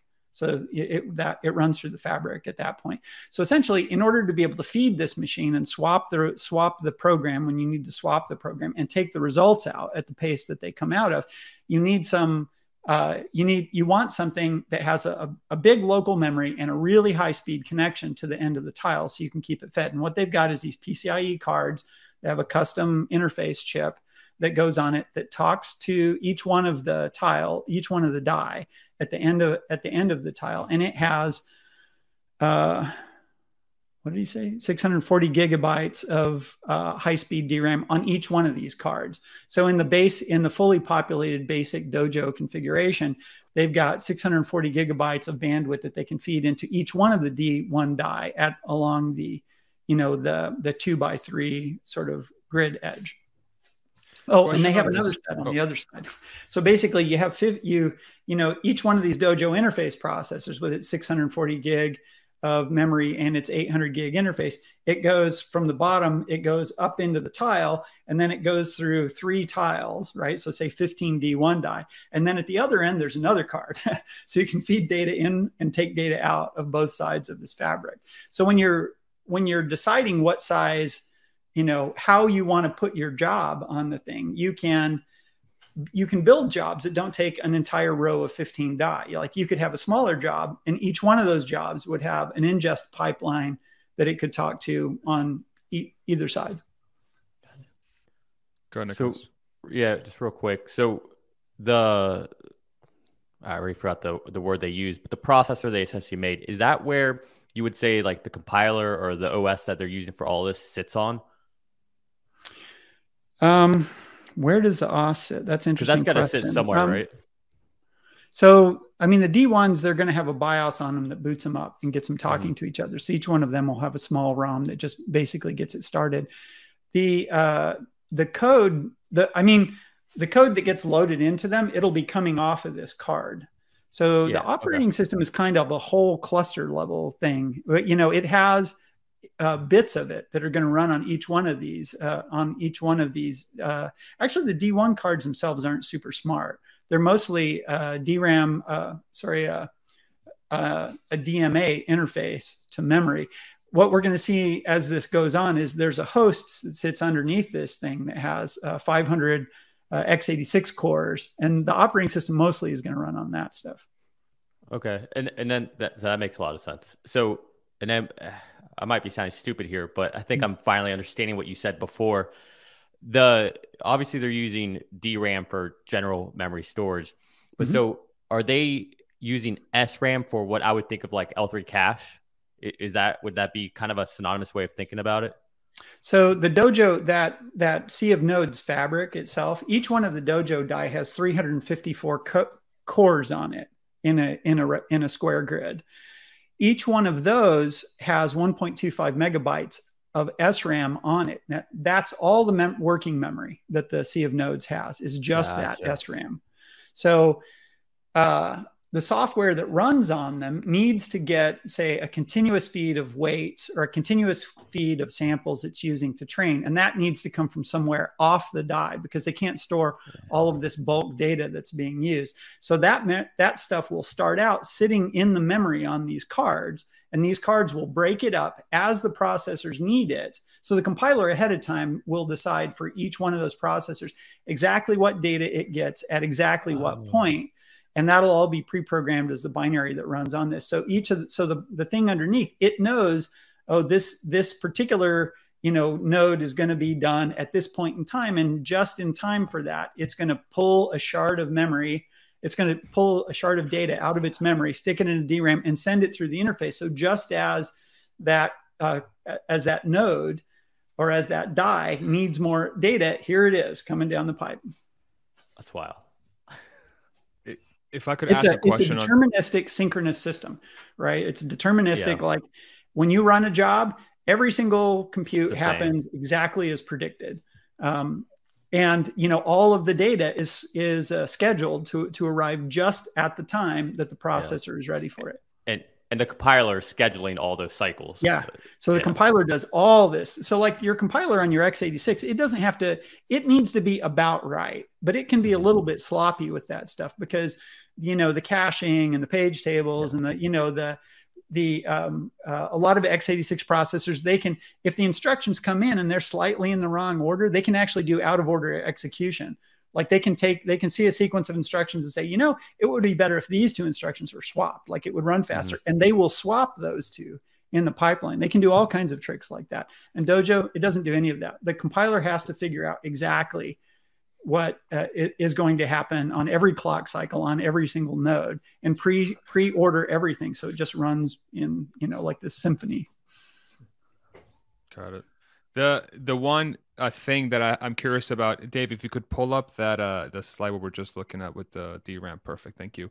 So I'm assuming this is to scale somewhat, right? Like the physical, Yes. So what are some of the optimizational, like, so when I look at this, I'm like, okay, they have a super advanced thing on the top, and it looks like they just have a bunch of RAM at the bottom, like off the shelf. What's the chance that they can take that RAM and basically integrate it into the tray and double their ability to put twice the amount of trays in the same cabinet? Okay, so none of these cards are like commercial off the shelf things. These are all custom made for Dojo. So those little green cards that you see, those are PCI cards. And in fact, if we let this run a little further, you'll see they stick a PCI, box underneath it. Yeah. That PCI, so there's a chip that sits on that card that basically handles the Dojo interface. And then there's a bunch of memory soldered to that board, which basically that chip pulls data out of that memory and feeds it through the Dojo interface. This is the Dojo interface processor to Dojo, or it takes results out of Dojo and puts them back in that memory. So, sorry, your question was, can they just double those? Well, can they?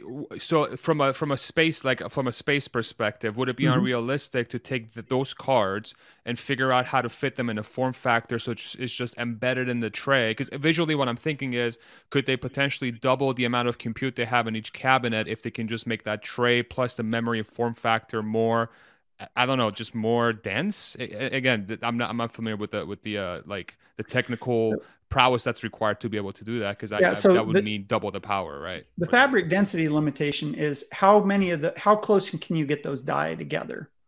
Yeah. And everything kind of falls out of that. So these cards, like if you wanted to have more memory, you could build a card that has more memory on it and have the same kind of interface. There's only so many interfaces. Each one of those D1 die has an interface, and it can take in, I think it's 2 terabytes per second at the end when it's talking to other ones. So it never makes sense to try to put more than 2 terabytes into it. I mean, they have 800 gigabytes here, so they're not fully filling that pipe. They could, see, do I have these numbers right? They could conceivably put a faster interface on. They could put more memory on, and they wouldn't need to change the form factor. To get increased density, you can go to, the D1 die, there will be a D2 and a D3, and they'll have more nodes and they'll be bigger. Eventually they'll make bigger tiles. These tiles are 5 by 5. They could go to 8 by 8, 10 by 10, whatever. Like that's a way that they can scale it. When they do that, then you might need to improve the ingestion pipelines, depending on the size of jobs that you're running. If most of their jobs were just one die in size, like this wouldn't be a very efficient way of going at it, because like the die in the middle of the C, they have to get their data through the other die, right? This approach mainly makes sense for problems where at least you're using at least a good part of a row of die, 5, 10, that kind of number, because you've got one ingestion pipeline for that whole, strip of compute, and you're just feeding part of the results. And, if your factory for processing data is 10 die, and I have a fast pipe into the end of one, and I can arrange the problem, so this one's output goes to this one's output, then I only need to feed the die on the end, because its output goes to the next guy, and so on. I don't need to talk directly to some guy in the middle. If I did need to talk to some guy directly in the middle, and incidentally, that's why this thing is long and skinny. This C of nodes isn't a square C. It's a long skinny C, because the long edge has inputs all along the top and all along the bottom, so that tiles, none of the D1 dies is more than 7 hops away from being able to get to an ingest. But to be able to use that efficiently, you would like your jobs to need at least 7 die. Got it. Thank you. 7 die. Why 7 die? Well, there's 15, right? Yeah. So if you're the middle guy, you got 7 on one side and 7 on the other side. So for instance, if you had 2 jobs, one was 7 and one was 8, you could put both of them in the same strip. Okay. But the thing is, if say you had 2 jobs and they both only needed 3 die, right? Well, if I put 3 on one side and 3 on the other side, I got a bunch of die in the middle that aren't getting used, and that's wasted compute, right? So normally you're not going to want to do that. Of course, if I had a job that needed like 13 die, then I could put one with 2 die on the opposite end, right? So I'd be using a whole strip of 15. So with these Dojo interface processors, basically they can load, but also take the data from either side, right? Yeah, of the tray. And then, okay, so what if, the easiest thing, if there's a job that requires 15 die, you just load it on one side and it comes out the other side or something, right? What if you're needing a job that requires 30 die? Do you just take the first 2 rows of that tray? Or I guess it'd be columns, since we saw the thing that was like 15 in a column by, I forgot, 600 or something, right? Got it. When would you just take would you take a single column of an entire sea of nodes ever? Or would you just use kind of the tray section first? Were you asking if you'd use a whole row? Yeah, in like the sea of normally nodes? What you're going to do is you're going to try to adjust the things by columns, because your input and your output are along the upper and lower edges of that C. So if you want lots of IO for your job, you're going to make it, vertical or tending to square as you fill up, columns. Okay. Staying within the cabinet. Yeah. You stay within the tray first, I guess. Yeah. Okay. Makes sense. Yeah. All right. Let's continue on. This is getting crazier and crazier. Are we doing on? Are we like halfway through the video? I'm curious, like how far? Yeah. We're more than halfway through. That's fun. Yeah. So. I would have laughed during the first like 5 minutes still. No. Don't worry. That'd be amazing. Now we actually integrate the host directly underneath our system tray. These hosts provide our ingest processing and connect to our interface processors through PCIe. These hosts can provide hardware video decoder support for video-based training. And our user applications land on these hosts so we can provide them with a standard x86 Linux environment. Now we can put 2 of these assemblies into one cabinet and pair it with redundant power supplies that do direct conversion of 3-phase 480-volt AC power to 52-volt DC power. Now by focusing on density at every level, we can realize the vision of a single accelerator. Now, starting with the uniform nodes on our custom D1 die, we can connect them together in our fully integrated training tile, and then finally, seamlessly connecting them across cabinet boundaries to form our Dojo accelerator. And altogether, we can house 2 full accelerators in our ExaPod for a combined 1 exaflop of ML compute. Now, altogether, this amount of technology and integration has only ever been done a couple of times in the history of compute. Next, we'll see how software can leverage this to accelerate their performance.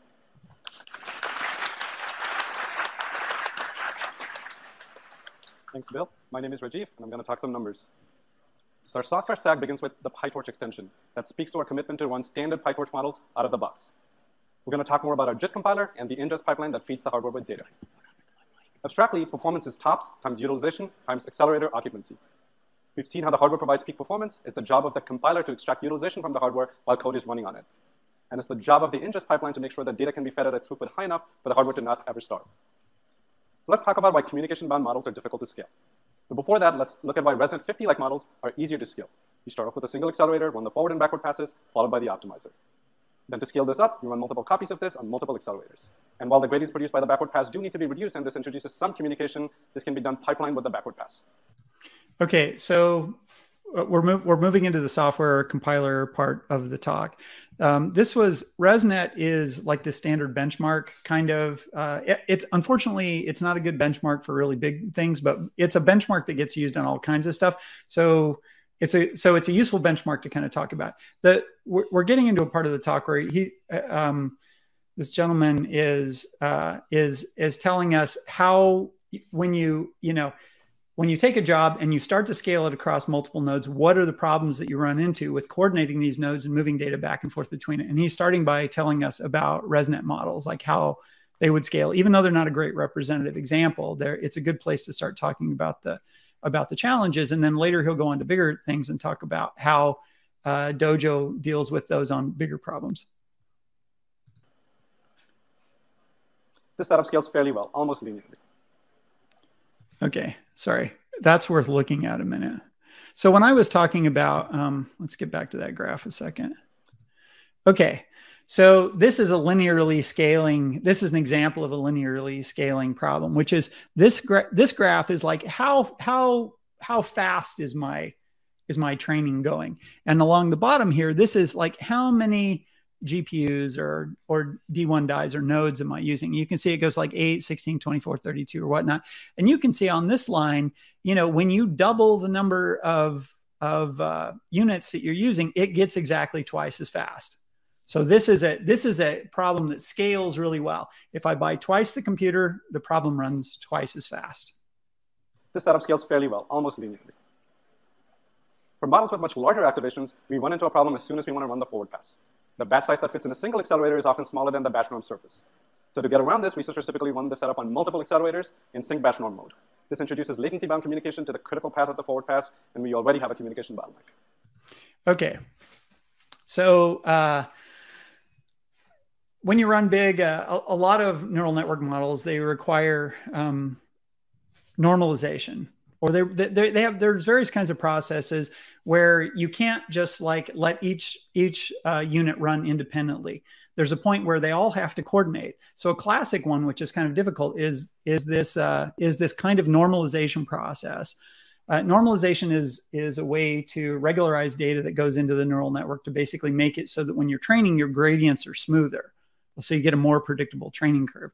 So batch normalization is one of those. Now, the thing about batch normalization is that the batch normalization is, I have a bunch of training examples, and I'm going to run those training examples through my network. And at a certain point inside the network, I'm going to take what all of the different training examples output, and I'm going to average that together. In fact, I'm going to figure out what the average and the standard deviation is, and I'm going to renormalize the values at that point to feed them through. And the point is so that you get a kind of similar signal for everything that comes after that, regardless of which sample that comes in. Okay, the problem with this is that if you have a decent sized batch of data going through, you have to stop your neural network at that point, and then all of the different processors, they have to exchange their results, right? So you got to stop. And so this is a great place to like become communication bound, right? That you, essentially, when you get to the batch normalization phase of running through your neural network, like everything has to stop. And then you essentially, all of the data has to go to one place so that one of these processors can, calculate the mean and standard deviation for every sample every processor saw. And then once it does that, it has to send that back to them so that they can continue on. So essentially, he's going to walk us through like, how does Dojo deal with this, and how effective is it in that situation? Does that all make sense? Yeah, just to make sure I'm understanding this, because it may not be. So essentially, we use X amount of cores to do a certain process, and obviously that goes across many, many cores, right? And so at a certain point, everyone does their job, then all that has to get compiled to one set of amount of compute on ideally one node, if you will. And then from there, once we've compiled it, we need to send it back to everything to continue or to fix whatever we didn't get done. Yeah, I probably wouldn't use the word compile. Essentially, what we're doing is we're aggregating a bunch of results. Aggregating, there you go. Yeah. And then, so essentially, you say you've got a bunch of nodes, and I've parallelized this model. So I have strips of these processors, and each one is processing its own sample of its own example from a batch of data that I'm running through. Well, so they propagate through up to a certain point, but at a certain point inside the neural network wants to know the previous input from its own, but it also wants to know what the previous input is from every other one essentially I'm sharding a job. Instead of running my job on one processor, I'm trying to run it faster by running parts of it on different processors. But because of the way the job is split up, there are certain places where every processor has to talk to every other processor. Or essentially you take all the results from all the processors at a certain stage of the neural network training as you're working, and they all come to one place. They get averaged, and you calculate the standard deviation, and then that result goes back to all the units, and then they can keep going. So this is a batch norm requires this, and it's one of the things that can make neural networks are pretty easy to parallelize in general. But this is a process that, if you need it in your neural network, it's the kind of thing where the whole supercomputer stops and they all trade values, and then you get to keep going again. So if your communication is slow, this kills you, right? How important is this process? Like, is there a way maybe I'm thinking about this incorrectly, but does this step of sort of having to talk to each other to essentially verify or allow each node to continue with the work, is that something that has to happen, or is it bound by the software expertise of today? Help me understand a little bit better. Yeah, no, that's a great point. People try hard to not use this if they're going to run on a cluster, because it is a problem for clusters.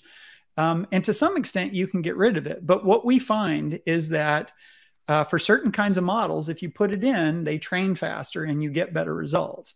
So there's people use as little of it as they can get away with, but it's kind of a quick and dirty hack. Like if you've got a model and it's not converging very well, like the inputs are kind of noisy and it's not consistently running, well, batch norm is something that you can toss in that will smooth the training process out. So you're less likely to have regressions. You're less, you can make more consistent progress. So the question is, like, what's the trade-off there? So there are other things you can do. You can slow down the learning rate. You can change the way you process data. You can change the architecture. And people do all of these things to try to avoid batch norm. But sometimes at the end of the day, batch norm is still the best way to get the job done. Got it. So you take a little penalty on speed, but your quality, I don't know, 5x's or whatever. You just get good. Or it might be that it converges faster. So like, faster. It might be that it was going to take you, X cycles. And if you use batch norm, it takes X over 2. So the question is batch norm, is it going to end up taking more time at half the cycles, or that kind of thing? So the trade-off is pretty complicated on these kinds of things. But Tesla's bringing it up. Apparently they're still using batch norm, right? And a lot of people do, especially on really big imaging models. It's a pretty common bugbear that people have to work through. Anyway, it turns out it's a really good example for him to show how the compiler, can anticipate and deal with this kind of problem. And while there are ways to get around this, they usually involve tedious manual work best suited for a compiler. And ultimately, there's no skirting around the fact that if your state does not fit in a single accelerator, you can be communication bound. And even with significant effort.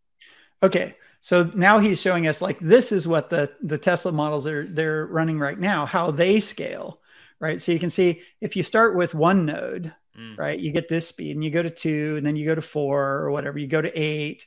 And already when you go from 4 to 8, you can see they're not getting a doubling of speed suddenly, right? As soon as you go from running it in 4 processes to running it in 8 processes, and then you get to 16, right? Now you go to 32, and like 32 is nowhere near twice as fast as 16. You can see they're way into diminishing returns as you break this up into more slices.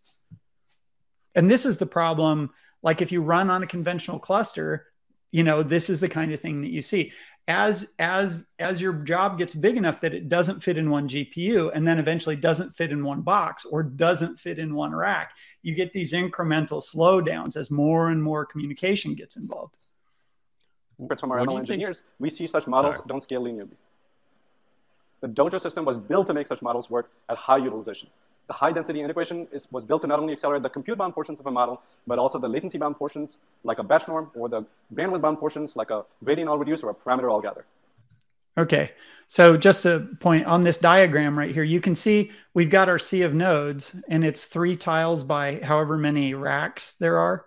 It's there's a total of 120 of these tiles. And they're showing us right here, like, here's your host. These are the Dojo interface processors that sit underneath it. And then here's your 3 tiles, right? And then at the other end, you've got another host with another Dojo interface processor. So when you run a job, if you run a job that needs, say 25 tiles, and you have another job you compare it with, it needs, 25 die versus 50 die.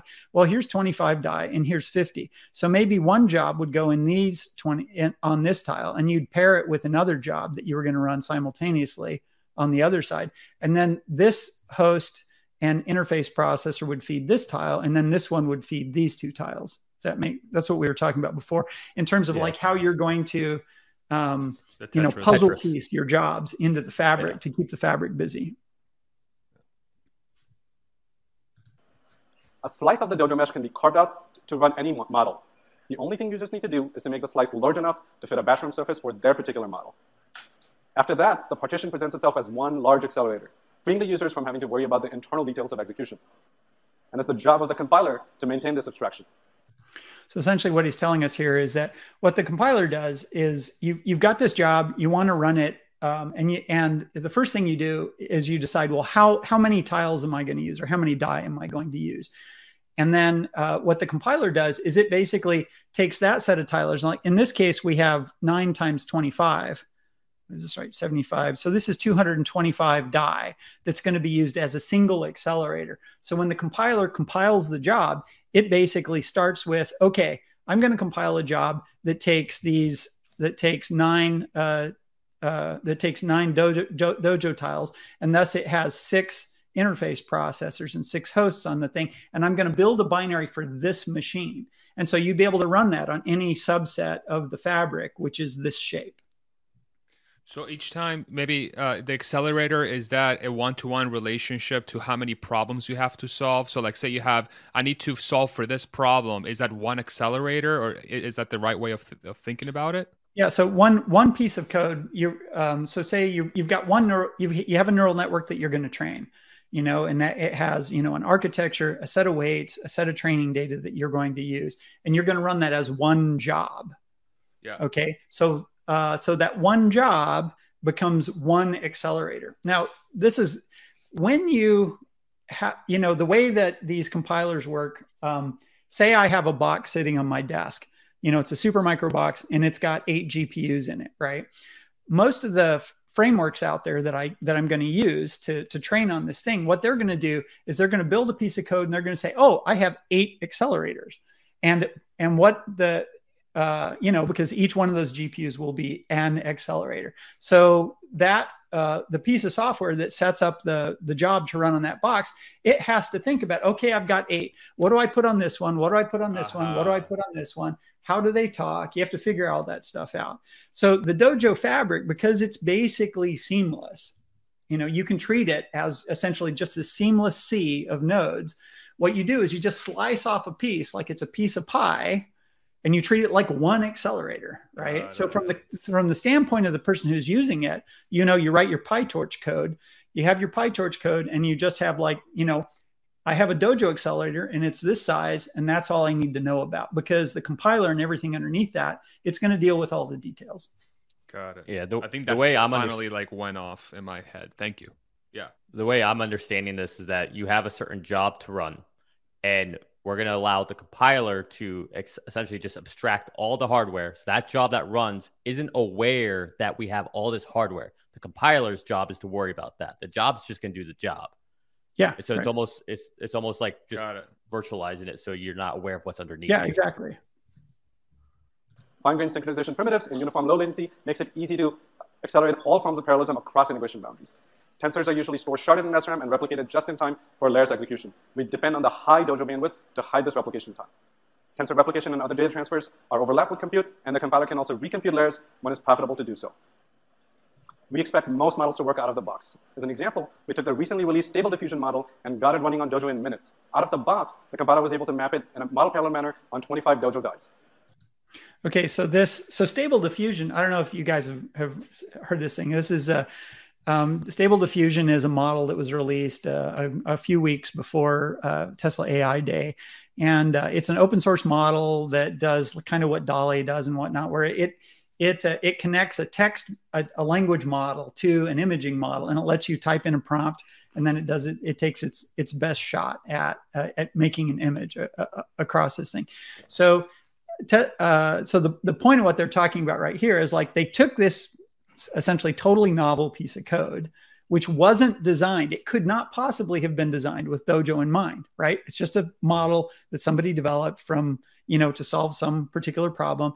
And then they mapped it onto a single die, and the compiler, they said they got it running in minutes. So presumably they didn't have to mess with it very much. They took this Python code that was publicly released. It's not a trivial model. Stable Diffusion is a pretty large model. It's pretty complicated. It's got all kinds of funky stuff going on inside. And yet their compiler is mature enough that they were able to do a compile run, dump it on Dojo, and it ran. So this is them basically saying, this is the level of maturity of our tools, and this is the degree of power that they have today. How does that compare to GPT-3? Because I remember last year, I think that's what they kind of did the test on. So is this more advanced or less?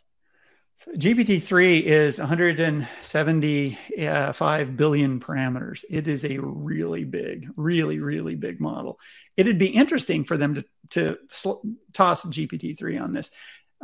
Stable Diffusion is much smaller. I think it's on the order of a couple of billion parameters, right? So it's like 100x smaller or 50x smaller than GPT-3 is. And it's also worth noting that they put it on one tile. Yeah. So it's possible the compiler works great on one tile right now, but it's not working as well across tiles, although that seems unlikely. Essentially, they have this, because the architecture is this sea of nodes kind of thing, that it should work fine across tiles. Like there's not a lot of stuff to worry about in between, but you do get kind of this slowdown when you cross tile boundaries. So, if you have a process and you can run it in fewer than 25 die, you probably want to, right? You probably don't want to go bigger because the speed slowdown you get going there, it doesn't slow down a lot. It's 2x slower to go from one die in one tile to an adjacent die in another tile than it is to go between two die in the same tile. So to the extent that you can stay inside a tile, there's some advantage to it. Mm-hmm. Here's some pictures of a Cybertruck on Mars generated by Stable Diffusion running on Dojo. Looks like it still has some ways to go before matching the Tesla Design Studio team. So we've talked about how communication bottlenecks can hamper scalability. Perhaps an acid test of a compiler and the underlying hardware is executing a cross-die batch norm layer. Like mentioned before, this can be a serial bottleneck. So the communication phase of a batch norm begins with nodes computing their local mean and standard deviations, then coordinating to reduce these values, then broadcasting these values back, and then they resume their work in parallel. So the diagram, we're back to talking about batch norm. So batch norm, this mu sigma thing is essentially, the mean and standard deviation, which is what batch norm calculates. So you've got these 5 processors, they're all doing their thing, but at some point they have to calculate a mu sigma for where they are in the network. And then they have to exchange it all. So one common way of doing this is they all send all their results to one processor that then aggregates all of them, and then it sends them back, right? So here you are, you do your separate mu sigmas in your 5 separate processes. They'll go to one processor, it puts them all together, and then it sends them back to the original 5 processors, right? So what would an ideal batch norm look like on 25 Dojo dice? Let's say the previous list activations are already split across dice. We would expect the 350 nodes on each die to coordinate and produce die local mean and standard deviation values. Ideally, these would get further reduced with the final value ending somewhere towards the middle of the tile. We would then hope to see a broadcast of this value radiating from the center.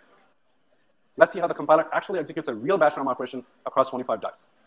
Okay, so what he's telling us here is each one of these die has 354 nodes in it, and each one of them is running part of the process, right? So at some point, all of the 354 nodes on this die are going to pause. They're going to calculate their batch norm results, and then they're going to want to exchange them with every other processor in all of these. So what would that look like in an ideal case? Well, ideally, what you would do is the first thing, each one of these die, all 354 die would send all 354 nodes would calculate their own local result and then send it to a single node on that thing that would aggregate all the ones in that one die.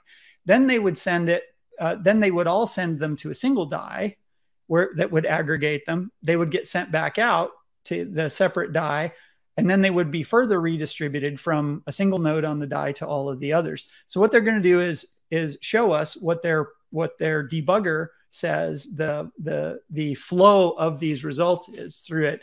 And of course the question is how close is what the compiler comes up with to our idealization of what would be the perfect way to do this. The communication trees were extracted from the compiler, and the timing is from a real hardware one. We're about to see 8,750 nodes on 25 dies coordinating to reduce and then broadcast the batch norm mean and standard deviation values. Die local reduction, followed by global reduction towards the middle of the die, then the reduced value broadcast radiating from the middle, accelerated by the hardware's broadcast facility. So does that make sense? Yeah, perfectly. It does. Okay. This operation takes only 5 microseconds on 25 Dojo dice. Okay, so and here we are back to the. So here's why Dojo is good, right? So Dojo basically does a batch norm across 25 Dojo die, and and essentially doing the batch norm and redistributing the results in a 5 microsecond pause in the process of getting this stuff go. If you're running on 24 GPUs, they have to, you have much slower links. You have to send all this data through. And when you get back, at the end of the day, it's 150 microseconds, right? So we have a 30x speed up relative to running on GPUs for this batch norm job, because the D1s in the tile are much more tightly coupled than you can couple GPUs. The same operation takes 150 microseconds on 24 GPUs. This is an orders of magnitude improvement over GPUs. And while we talked about an all-reduce operation in the context of a batch norm, it's important to reiterate that the same advantages apply to all other communication primitives. And these primitives are essential for large-scale training. So how about full model performance? So while we think that ResNet 50 is not a good representation of real-world Tesla workloads, it is a standard benchmark, so let's start there. We are already able to match the A100 die for die. However, perhaps a hint of Dojo's capabilities is that we're able to hit this number with just a batch of 8 per die. But Dojo was really built to tackle larger, complex models. So when we set out to tackle real-world workloads, we looked at the usage patterns of our current GPU cluster. And 2 models stood out: the auto-labeling networks, a class of offline models that are used to generate ground truth, and the occupancy networks that you heard about. The auto-labeling networks are large models that have high arithmetic intensity, while the occupancy networks can be ingest-bound. We chose these models because together they account for a large chunk of our current GPU cluster usage, and they would challenge the system in different ways. So we are getting a little bit of interesting data about what Tesla is currently doing inside their data centers. They're showing us that that of all the stuff they run on their cluster right now, a quarter of it is auto labeling, a quarter of it is occupancy network, training, and other. Yeah. So how do we do on these 2 networks? The results we're about to see were measured on multi-die systems for both the GPU and Dojo, but normalized to per die numbers. On our auto-labeling network, we're already able to surpass the performance of an A100 with our current hardware running on our older generation VRMs. On our production hardware with our newer VRMs, that translates to doubling the throughput of an A100. And our model showed that with some key compiler optimizations, we could get to more than 3x the performance of an A100. We see even bigger leaps on the occupancy network. Almost 3x with our production hardware, with room for more. Is this self-explanatory? Okay, so how are they testing this? I mean, they're saying per die. Obviously, I mean, one die is not going to be able to run all their auto labeling or occupancy. So how big of a Dojo setup are they testing it on? This is the performance per compared on a per die. These jobs aren't running on single die. Okay. So they're basically saying, how much performance are we getting when you divide it by the number of die that we're using, as opposed to running it on a cluster of A100s and comparing that to those number of die. So for instance, they're basically saying, comparing, say, 10 D1 die to 10 GPUs, what's the relative performance? Yeah, but they're not telling us exactly how many Dojo dies or tiles. They're taking the performance and they're dividing it by however many D1s they used. And then on the A100 jobs, they're taking that performance and dividing it by however many A100s they used. Got it. And then they're comparing that, per, A100 per D1 to each other, right? Got it. So it doesn't, so 3.2x on the auto labeling doesn't mean that it's necessarily they're compiling that information or they're going through those calculations 3.2 times faster. We need to know how many D1 dies they're using in order to understand what the future, say Q1 2023 amount of things they're going to be able to solve unless we knew how many they're going to use, right, for those specific tasks. Because theoretically they could be using, So these are their production workloads he mentioned. So whatever job they're currently running. So this is Tesla basically saying, okay, so now we showed you on some benchmarks, right? Now let's take something that we actually use in today, that's a job that we actually run, and let's run it on some Dojo and let's run it on some A100s and compare the results that we get. And the basis that they're doing this on is they're comparing on a per die level, which means they're comparing, for instance, 24 D1 die to 24 GPUs. Yep. And in fact, it would be because you partition it differently, GPUs, you're typically going to go, because you have 8 in a box, you want to go 8, 16, 24, 32, that'll be the stuff you do. On the Dojo die, it's 25, 50, 75, because that's how big your tiles are. So they don't want to do the thing where they're comparing 25 Dojos to say, 16 So what they do is they take the Dojo results and they divide them by 25, and they take the, if they're using 16 A100s, they take the 16 that and they divide it by 16. So they're having kind of an apples to apples comparison, because they're basically saying if we had a certain number of D1 die and we had the same number of A100s, like how would these two compare to each other? Got it. Make sense? Yeah. Okay. So basically, if we look at auto, go ahead. A quick question. So, but if it was a large job, wouldn't the performance of the GPUs degrade, or because you have the interconnect issues? But see, what they're saying is like they took their auto labeling job, which is a job they use, and it takes a certain amount of resources to run one task of it, right? They don't tell us how many it is. So we don't know if it's 30 GPUs or 300 GPUs.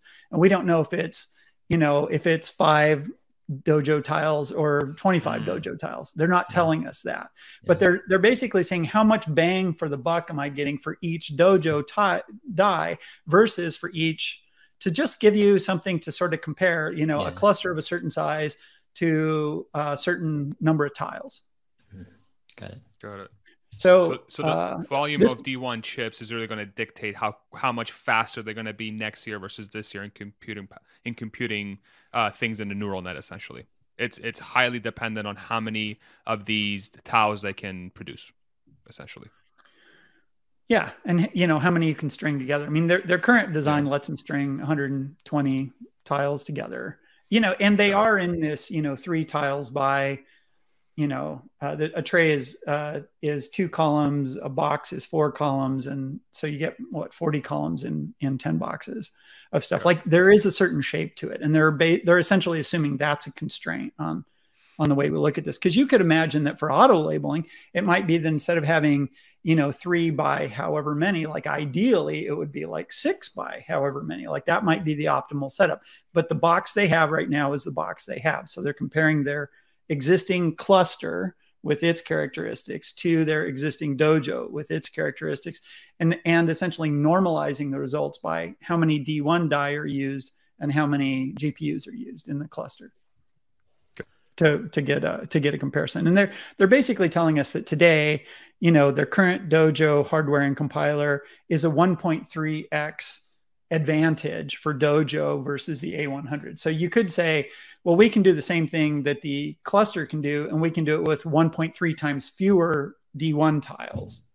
If that, and so that would, be latency and all the other things into, and then they're extrapolating, they're basically estimating based on these results that with the production hardware they expect to have in Q1 of 2023, that it'd actually be closer to 2x.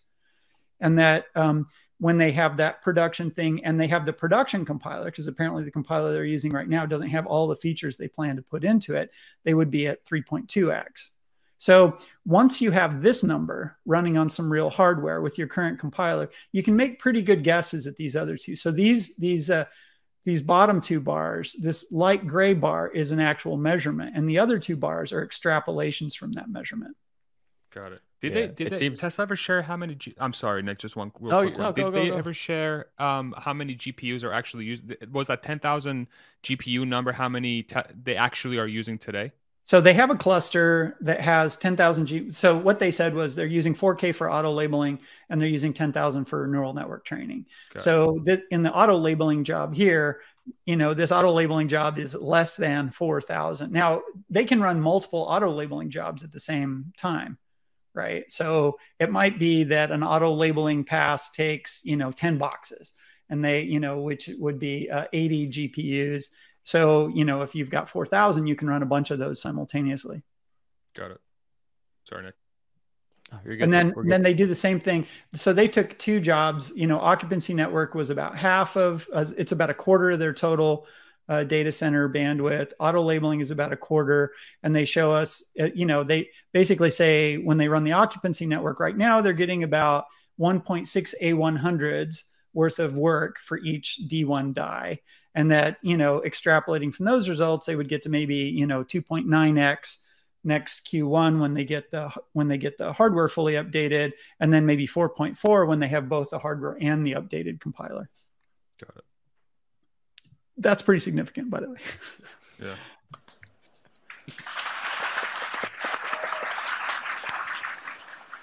So what does that mean for Tesla? With a current level of compiler performance, we could replace the ML compute of 1, 2, 3, 4, 5, and 6 GPU boxes with just a single Dojo tile. Yeah. Let's actually finish this slide. And this Dojo tile costs less than one of these GPU boxes. Okay. So these are Supermicro 8x A100 80 gigabyte boxes, which I understand run about $175,000 a piece. I think Naveen Rao told me you can get them for 150 if you buy them in bulk or something. So that's the scale of the cost here. So he's basically telling us that, you know, this is 150 to 200,000 bucks for them to make a tile, and it replaces 6 times that much in boxes. So not only are they getting a performance speed up, right? They're getting a pretty significant cost advantage. So each one of these is 8 die. So 6 times 8. So this would be 48 A100s in this stack of boxes here. And they've got 25. So 2 to 1, something like that. They're expecting to get. And at a 6x reduction in cost. Yeah, and all the power, everything. Yeah. Actually, you know, that D1 tile is so crazily power intensive, it might not be a power savings. I think it's like a 20% power savings. It's not like a 6 times power savings, but those Supermicro box, remember that that Dojo tile is eating like, you know, kilowatts by itself. And those Supermicro boxes are probably a kilowatt. Oh, but the D1,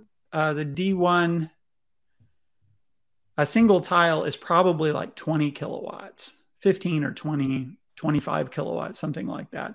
And those Supermicro boxes are probably a couple kilowatts a piece, just maybe 3 kilowatts. What it really means is that networks that took more than a month to train now take less than a week. Alas, when we measured things, it did not turn out so well. At the PyTorch level, we did not see our expected performance out of the gate. And this timeline chart shows our problem. The teeny tiny little green bars, that's the compile code running on the accelerator. The row is mostly white space where the hardware is just waiting for data. With our dense ML compute, Dojo hosts effectively have 10x more ML compute than the GPU hosts. The data loaders running on this one host simply couldn't keep up with all that ML hardware. So to solve our data loader scalability issues, we knew we had to get over the limit of this single host. The Tesla Transport Protocol moves data seamlessly across hosts, tiles, and ingest processors. So we extended the Tesla Transport Protocol to work over Ethernet. We then built the Dojo network interface card, the DNIC, to leverage TTP over Ethernet. This allows any host with a DNIC card to be able to DMA to and from other TTP endpoints. So we started with the Dojo mesh. Then we added a tier of data loading hosts equipped with the DNIC card. We connected these hosts to the mesh via an Ethernet switch. Now every host in this data loading tier is capable of reaching all TTP endpoints in the Dojo mesh via hardware-accelerated DMA. After these optimizations went in, our occupancy went from 4% to 97%. So the data loading sections have reduced. The data loading sections have reduced drastically, and the ML hardware is kept busy. We actually expect this number to go to 100% pretty soon. After these changes went in, we saw the full expected speed up from the PyTorch layer, and we were back in business. Okay, so so now we're talking about another layer of networking that Dojo has and why they need it and what sort of results it gets. So in the first slide, so we see this diagram, this top diagram that says, it says 4% occupancy ingest performance. So this is, in the first version, they're trying to basically load data and load code into these processors to keep them busy. And the 4% hardware occupancy, that is of the, how much of the time is my hardware busy doing the stuff that I want to? And because they had limitations with just using the fabric and the Dojo interface processors to feed data into and distribute it across the fabric, they were only able to get essentially 4% of the theoretical speed that they could get out of the network. And that presented a problem for them. So they added another sort of communication mechanism to this, which is those Dojo interface processors also have an Ethernet interface on them, and they can exchange data with all of the others through an Ethernet switch. So for instance, if you've got something, if you're, say that we talked about how the Dojo interface processors, they feed like a column of die. So you've got 2 Dojo processors and you have 15 die in between, and a die are connected across to other die as you work your way across this. But what if you've got some stuff in column 1 and it's got to get to column 8? You know, you've got like a big enough job that stuff has to hop that way across it too. Well, now it has to move. It would have to move all through the tiles horizontally to move from one of those columns to another, because the communication across either has to go, basically flowing through the fabric. You have to take a significant amount of your traffic bandwidth and latency in order to move that stuff across. And this becomes an obstacle. So what they added was basically another layer of high bandwidth Ethernet connections that connects all the Dojo interface processors together. So a row can basically send something to their interface processor, and it can hop via Ethernet to another interface processor and make its way into the fabric after that. So this is slow compared to hopping to your next neighbor in the tiles, but it's fast compared to having to go seven neighbors over for the parts of the code, for the parts of the system. So for instance, when you're initially loading a job into the thing, that's a thing that happens. You don't feed the code all the way through. You want to feed it to the extent you can directly to the processors. So once they implement this Ethernet layer on top of the fabric that they have between the Dojo interface processors, they're able to go from 4% utilization to 97% utilization. Hey, two quick questions for you on this. Mm-hmm. So are you saying each rack essentially has a top rack switch that all those Ethernets are plugged into? There would be a switch someplace, and they don't tell us where it is, and we don't see it. The DIP processors, so you remember the tiles, they had those PCI cards underneath them. Yeah. Those are the Dojo interface processors. So actually, I don't know for sure that if the Ethernet interface is on that or if it's separately on the host. But essentially, they've got a set of high-speed Ethernet interfaces that, essentially at the DIP layer that can go from, it's probably a full bisection switch, and they probably do have a switch per rack and then have those switches connected to one another across all the racks. And did you find it surprising that they're doing Ethernet? I mean, I would have thought they would have gone with something bigger. InfiniBand. It's an interesting choice. There are really fast. So they're doing their own protocol over Ethernet. So Ethernet's a layer 2 protocol. It's pretty low overhead. It's really universal. It's really easy to get silicon that does that. If you want to use InfiniBand, which is Mellanox's, InfiniBand is the networking technology which is more widely used in clusters, like and 10 gig or 25 gig or 100 gig. Yeah. Yeah. But it's proprietary, right? Yeah. So it could be that Tesla wanted to do their own silicon and they wanted to develop their own protocol. And if you use Mellanox, you don't get that choice, right? Okay, that makes sense. So that would be, I haven't thought a lot about it, but just off the top of my head, that's what occurs to me. Could Tesla develop their own? By the sort of like that Ethernet replacement where they won't have to deal with the royalties of, what was that, the Gigaband? What was it called, James? InfiniBand. What is there a chance that they could develop their own technology that would allow them to go, orders of magnitude faster through the channels than Ethernet would allow them to do? Like how tough certainly, anything is possible. But that's actually, I used to design those kinds of interfaces, and I can tell you it's not for the faint of heart. It's not. Also, Tesla is unlikely to need enough interfaces to be able to compete. When you talk about the transceivers and cables and the die that are used for these network switches or for these network interfaces, they're made in quite large volumes, and they tend to be pretty economical because you can just get the raw die and go with that. So my guess is that Tesla doesn't want to spend time on that problem unless they think they're going to get their money's worth. And in this case, it was more cost effective for them to just use whatever width and speed of Ethernet that they could get off the shelf, and then layer their own protocol on top of Ethernet and go with that. Got it.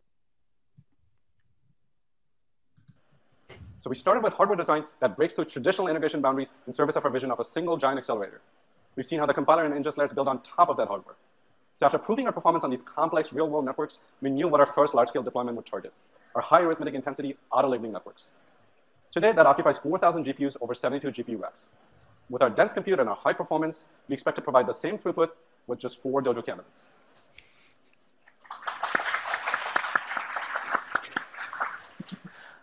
And these 4 Dojo cabinets will be part of our first Exapod that we plan to build by Q1 of 2023. This will more than double Tesla's auto-labeling capacity. The first Exapod is part of a total of 7 Exapods that we plan to build in Palo Alto right here across the wall. And we have a display cabinet from one of these Exapods for everyone to look at. 6 tiles densely packed on a tray, 54 petaflops of compute, 640 gigabytes of high bandwidth memory with power and host to feed it. A lot of compute. And we're building out new versions of all our cluster components and constantly improving our software to hit new limits of scale. We believe that we can get another 10x improvement with our next generation hardware. Yeah, so it looks like the NIC is separate. I paused this. So they're building a D2 tile. This is the interface processor that sits in this row right underneath the tiles. And then it looks like this DNIC is probably going in the host. And to realize our ambition, so DNIC would be Dojo Network Interface card. Yeah. Goals, we need the best software and hardware engineers. So please come talk to us or visit tesla.com/AI. Thank you. Hey. It all makes sense now. Does it? Anyway, thanks for your help with all this stuff and the questions. And I have one. So they showed the thing where they were going to have seven exopods. Exopods. And they showed, what was it? 4 cabinets would be equivalent to 78 GPUs or something. 72 GPU racks. Racks. 70 so racks. Okay. That's 72 racks. So those boxes are probably, there's probably six boxes per rack. Maybe that like 3x efficiency improvement, essentially, roughly, right? I'm just doing math here. It's, yeah. Something like that, right? Something. So 72 racks, there's probably like 50 GPUs, so 72. So 72 racks is probably like 4,000 GPUs, right? Yeah, yeah. Okay. So what I'm trying to get my head wrapped around is, okay, so they said by Q1 of 2023, they're going to have double the compute power for auto labeling, right? 2.5. So yeah, 2.5. Yeah. Yeah. So it takes 40, about a third. So a Dojo, an Exapod is 3,000 die. So so it take about 1,000 die gets them what they're getting out of 4,000 GPUs, and then and they're going to have 3,000 die. So they'll have, so that when they get the first Exapod done, if they only used it for auto labeling, it would be 3x the capacity of their 72 racks of GPU. So a rack is, it's about the size of a small refrigerator, and it's a stack of computers. A rack is a 19-inch wide standard, or actually they might be wider than that for these things, but it's a 19-inch wide sort of frame that you bolt computers into, and they're used in data centers as a standard organization for these things. So based on that, and the rate of improvement that they think they're going to have, would it be realistic to say that by the end of next year, they could be at, say, 10x the capability to compute versus where they are today? Just kind of thinking through that, a build out that they're going through. Is that a correct way of thinking about it? if they have 7 Exapods, they'll have 20 times the capacity of their current 4,000 cluster, just for if you're just talking about auto labeling. So they talked about auto labeling and occupancy, which together make up 50% of the demand on their current cluster. Although the auto labeler runs in one cluster that's 4,000, and then the occupancy network training, that's going to be, part of the 10,000 GPU cluster, which is separate. But collectively, they make up about 50% of Tesla's total cluster usage right now. So yeah, it'd be 20 times 4K GPUs, or like 80,000 GPUs worth of compute. Yeah, got it. Okay, so that helps me a lot in sort of framing it from the perspective of, okay, so the amount of data that they have coming in is going to, this is why they're building this thing, because they have a gigantic amount of data coming through, and they need a way of computing it at a reasonable cost as quickly as humanly possible. So they're like, we're just going to develop our own stuff, right?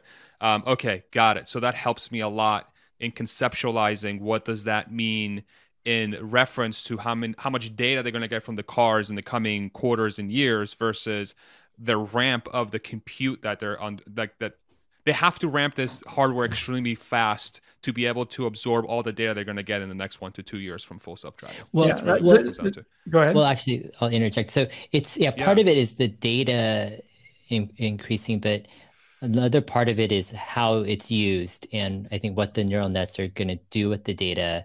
So as there's more models and the neural nets grow, Tesla's going to be able to branch into more things like more 3D kind of modeling. They're going to start to move from, I think, from kind of their coarse volumetric kind of rendering they're doing into finer detail.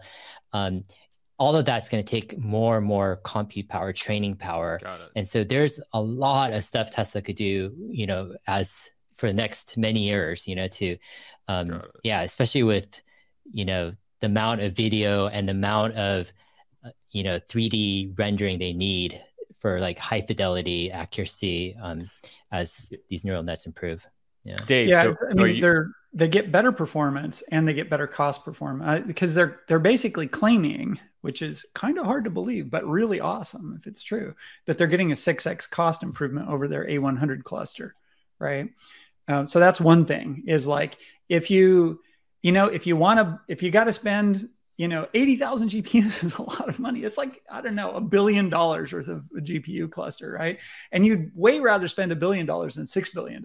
Like that 6x, you know, cost improvement is a really big deal. But the other thing is that if your teams are being limited, like, you know, how fast they can get results when they do an experiment is being limited by how much it costs to run it. Like you know, essentially you can't run as big a computer as you want to go as fast. And the performance is the other thing, you know, they should be able to scale better, which means it'll be much more cost effective for the team to say, you know, this job that we've been running and we've been running it, you know, once a week, and it takes 3 days. We really want it to happen in 12 hours because we want to speed our process up. Well, today, if you want to run that thing 5 or 6x faster, you're going to need a 10x or 15x bigger, you know, cluster, or you're going to need to take 10 or 15 times as much of your cluster capacity and devote it to that. And with Dojo going up, it'll be much closer to, you know, if you want to run 3 times as fast, you're just taking 3 times as much complete cluster resources. Sure. So it's more costly, but yeah, it'll allow them to ingest more data, to do more auto labeling, to run more experiments, to build bigger networks. I mean, a big part of the auto labeler right now is this big neural network that they use that pre-labels all the data before humans go through and they look at it. And you want to run a really big network, right? It's going to give you better results, but the bigger it gets, I mean, the cost of training it kind of goes as a square of the size of the network. Like if you make twice as big a network, typically you need at least twice as much data to feed it, which is 4 times as much training resources to do it. So it's expensive to go bigger on your, and you might just be getting incremental improvements in efficiency, in accuracy. That is, you know, you might have like a 0.5% or a 1% error rate. And like, you got to go to twice the network to get down to like 0.7% or something. So it becomes really cost ineffective to go above a certain threshold. And if you can bring that cost down, you can push those numbers out and do better. Do we know how they stage everything? Do we know how they do show? Yeah, that was weird. Yeah, so you essentially have all this data coming back to home, right? Well, where's all that being staged before it actually makes its way into, you know, the labeler to go through everything, or how's it scrubbed, or is it retained? I mean, like we never really talk about that part, right? Everything's coming in, but where does it sit until it's ready to be used? I think they said they have a 30 petabyte cluster that they use. Oh, that's it, for storing intermediate results. So, you know, they did say, like in the FSD part of this, they talk more about you know, the size of the thing and how fast they bring in new clips, and that, you know, they've got a 30 petabyte storage and they're bringing lots of stuff in and they throw old stuff away that are pretty. So I'm guessing that they're like storage capacity limited, but it's also the case that, you know, as you get more data in and you understand the problem better, you can determine that, you know, these training examples aren't helping us as much as these are. So we get rid of those and we put these in instead. Yeah.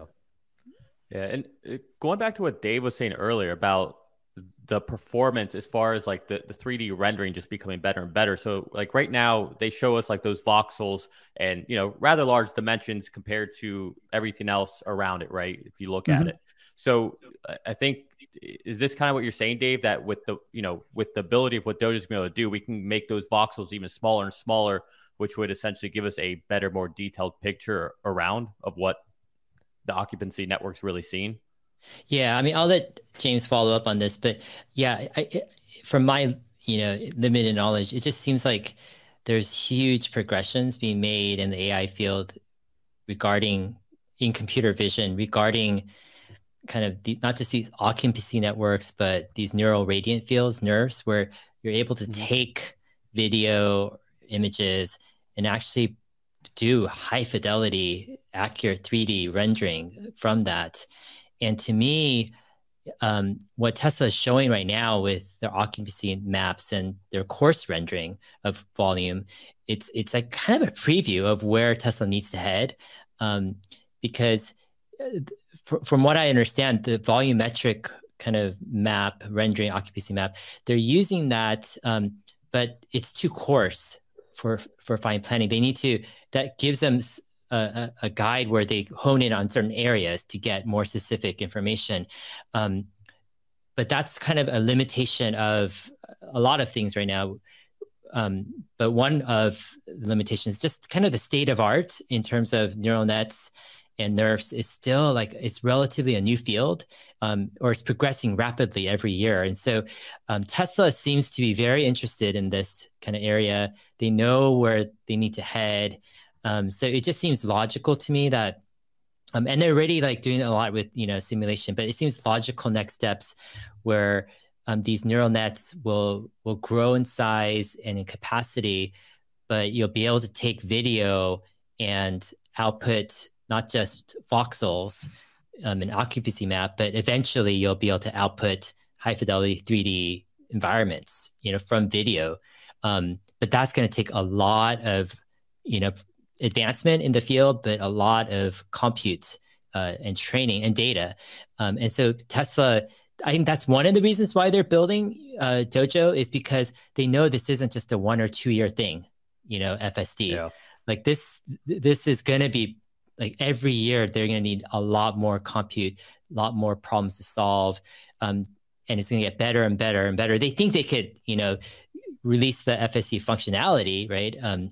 By the end of the year, at least in wide release or beta, but this, to get the levels of magnitude accuracy above, you know, human driving, there's going to need a lot of advancements. But Dojo is kind of, I think, that long-term play, banking on the advancements in AI, and they want to be at the forefront, you know, of utilizing that. James, you have any thoughts? Yeah. Well, actually, before you go, I think actually, hold on one second. Farzad, I know you need to leave at exactly 6. I got like 5 or 10 more. I got like 5 or 10 more. All right, whenever you need to leave, just go ahead, you know, and just say bye, and then we'll let you out. Yeah. Okay, sure. Go ahead, James. Appreciate that. I think if Tesla had 100 times the compute, they could use it all right now. And the limiter is just like, you know, it's kind of like buying a new desktop computer, right? You know, they have a half-life. You buy one in 3 years, there's a better one. So it's, you know, it goes bad. So there's always this, you know, the cost of acquiring tons of stuff, which is going to be obsolete in 3 years, is pretty painful. So in a sense, the compute thing it's a cost limitation. I mean, they've got lots of cash, but they don't want to throw it away on stuff that's not going to be useful in 3 years. So so I think you know, cost is a big deal. And then the scaling thing is the other thing, that right now, if you want to train really big networks, like big clusters actually aren't very good at it, because that whole thing where the curve goes over at some point, you don't get the linear scaling. So the bigger thing you want to train, the farther out on that, you know, the more it costs you per unit of the size of the neural network that you're working with. And Dojo is an attempt to solve both those problems. It's like, let's get control of our own costs as far as the as far as the compute interface goes. And let's come up with something that's going to scale better so that we can go to these bigger neural networks without the penalty that we have right now with the GPU cluster. Yeah. I think also one of the, I don't think it's necessarily like a intention or a top priority for Tesla, but one of the like results of focusing on Dojo over time could be Tesla is less susceptible to competition in the FSD field, because they're using kind of from first principles this next generation platform of compute training, where if they were to rely just on NVIDIA GPU clusters and go with that route, and there was a new company entering the field with lots of resources who could think from first principles and redo basically a next generation platform, who could achieve great, cost efficiencies over Tesla, let's say, then they're, I'm not saying that it's not the end of the world, but I mean, Tesla can pivot at that time. But it's just an interesting thing to think about where, I don't think, again, it's a top priority or it's intentional per se, but as a result, I think Tesla's competitive position over the next 5 or 10 years actually strengthens, because the training, the compute power is in their hands. They're taking control, of that destiny, and relying less on others, for that. So it's an interesting, consequence of all this. The thing that goes through my mind is like usually the bigger and more mature a company gets, the more and more they look to outsource and partner with third parties to make their operation as lean as humanly possible. Tesla's like, screw that. We're going to learn about oscillating chips. Like, what the hell is that? Like the amount of expertise that has to go into something like that, and the amount of talent you have to recruit. I mean, that's why they're hosting this thing. It's like, they get two benefits. They get the benefit that they're doing it versus everyone else who's afraid to do it, and they are willing to outsource for someone else to solve that problem.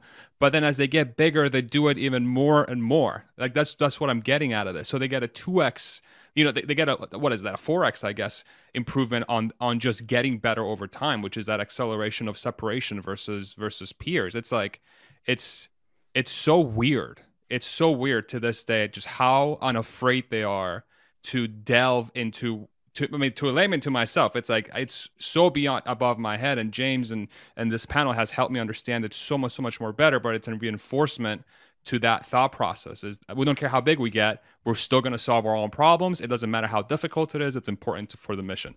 It's insane. Yeah. I think, carrying on those thoughts, it's interesting, that, Pete Bannon, going back to his comments, Tesla isn't just a car company. They're a hardcore tech company, right? Trying to solve like improve the human condition, push forward, right? Massive solutions. And Dojo is one of those things where it would be really foolish to attempt it if you aren't a hardcore tech company. This is like really crazy stuff. But Tesla's doing it. What the result is not only do you deal with FSD, but you deal with what's after FSD, which is the Optimus humanoid robot. Like, this is all part of the engine. This is all part of the brains, what it takes to build the brains, So it's like, it just, I think exemplifies the point, Tesla is definitely a hardcore tech company, pushing the envelope. And this is just, one example. And it's not the only thing they're doing either. It's like they've got a lot of stuff on their plate. Fun stuff. You can kind of think of this as like, them getting into lithium mining, right? Because, they want there to be more lithium, and it's not coming out. Compute is a raw material that they need, and the world isn't producing enough of it. It's not producing the right kind. So they're going to do it themselves. And I often wonder how much of this falls at, one of the experiences they had with Panasonic was like, we'll buy the batteries, make more. And yet Panasonic only could move. Like, I don't know exactly what the dynamic was, but to some extent they're getting starved because they have this, they're pushing as hard as they can. They're doing everything they can to demonstrate that the demand is there. And yet their partner isn't able to keep up with their needs. And, so you bring it inside and you do it yourself because, it's a rate limiter. It's critical to our ability to scale the way that we want to. And if other people don't believe in it the way we do, we'll pay for it, we'll put the time in, we'll learn the problem, and we'll solve that bottleneck. And compute is a super important bottleneck going forward for all this neural network stuff. Like, you want to be big in AI, you're going to need a lot of compute. And the more you have, the more power accrues to you in that space. You want to control your own destiny, control your own compute. Yeah. I think also if Tesla really can achieve, let's say 6x, whatever cost efficiencies, and it gives this like extra encouragement to use the compute, because you're like, cheapest in class in terms of compute. You've got, you're building just massive amounts of compute power, just all these exapods, let's say, left and right. And so, whereas before you're a little maybe cautious, or, you can only go at a certain pace, but the cheaper your compute is, you can be more aggressive in building out more of that compute, right? Power and platform, which can in turn speed up how fast you push the envelope, test out new things, roll out new things. So it can be definitely an accelerator, I think, over time. Yeah, it almost seems like to parallel what Elon always says, that the factory is the real product for the auto side. It seems like Dojo is the real product for the AI side almost. I would say one of the product, like I think the AI side requires multiple products in multiple factories in a sense, because you've got, the data side, the engine, the getting all that the data. You got the infrastructure. I guess Dojo, the training, the compute is one part of the factory, and then you've got kind of like the whole stack of all the software from QA to tooling to all this put together. So yeah, I would say that the whole thing is the factory in a sense. Yeah. Crazy. Gentlemen, I do have to jump out, but okay. I thank you very much, Dave, for hosting this conversation. I want to ask so many questions, but I unfortunately got to go. But I thank you all so much. Thank you, James, for taking the time, man. I can't believe this is like available for all of us to view, but thank you, Nick, and amazing. I learned a lot today, and it finally from a layman's perspective, I know that Tesla and Elon and the team just coming out and showing this to the world and saying, hey, this is exactly what we're working on, already gave me a vote of confidence that said they're barking up the right tree. But actually understanding the mechanics behind what they're solving takes my ability to sort of put this within my context of what Tesla could mean in the next 5 to 10 years in a much clearer picture. So thank you, James, for answering all those questions, man. Thanks for participating, Farzad. Yeah, right. Of course. Yeah. Farzad, take care, man. All right. Bye-bye.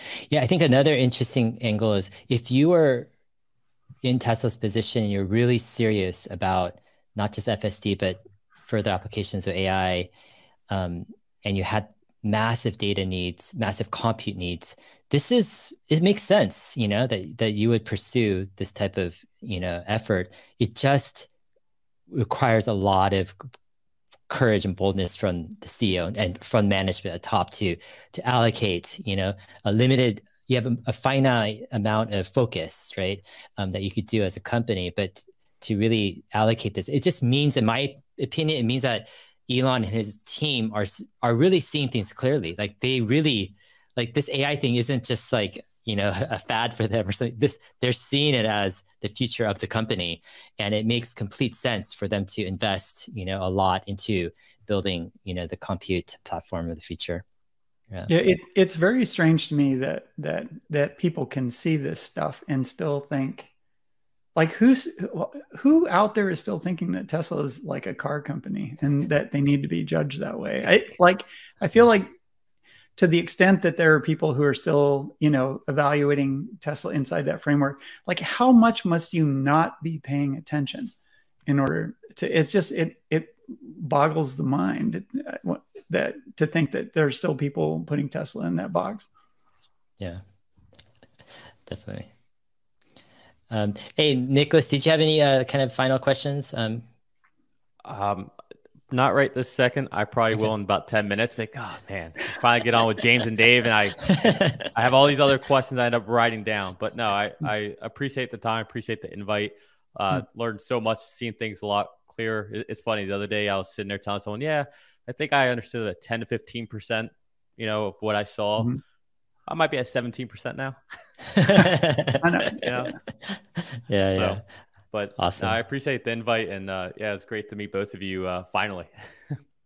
Cool. So, appreciate it. Yeah, I'll link to Nicholas's YouTube channel, Investing Against the Grain, in the video description. All right, guys. So what I'm going to do is I'm going to explain. I've got a a surprise for those listening. James and we recorded actually an episode a couple days ago in person at my house on Dojo, and it was going through the first half of the slides on Dojo on the hardware, and so we spent like almost an hour and a half going through the slides. And a lot of that content, some of it overlapped, but actually a lot of it didn't really overlap. It was a more detailed explanation on some of the context why Tesla is doing what they're doing, some of the software stack approaches they're doing, and a lot of really interesting stuff. So what I'm going to do is I'm going to actually stitch that video onto this video. So it's going to be a mega episode on Dojo. Close to 4 hours. Maybe you could link it as a separate video, because people come on this thing and they see a 5-hour video. They're not even going to start. It's going to be longer than AI Day. Yeah, that's right. We're already pushing AI Day. Yeah, right? No, actually, it'll be longer than AI Day. Right. This video just on Dojo, but yeah, actually, I kind of there's something there's a pro and con of it. There'll be less people initially who watch it, but when it's pulled together in one video, actually, YouTube will reward the long watch time by those who watch it. So over time, it'll actually get more views. I think that's my experience. So anyways, we'll stitch it together. This will be a mega Dojo episode.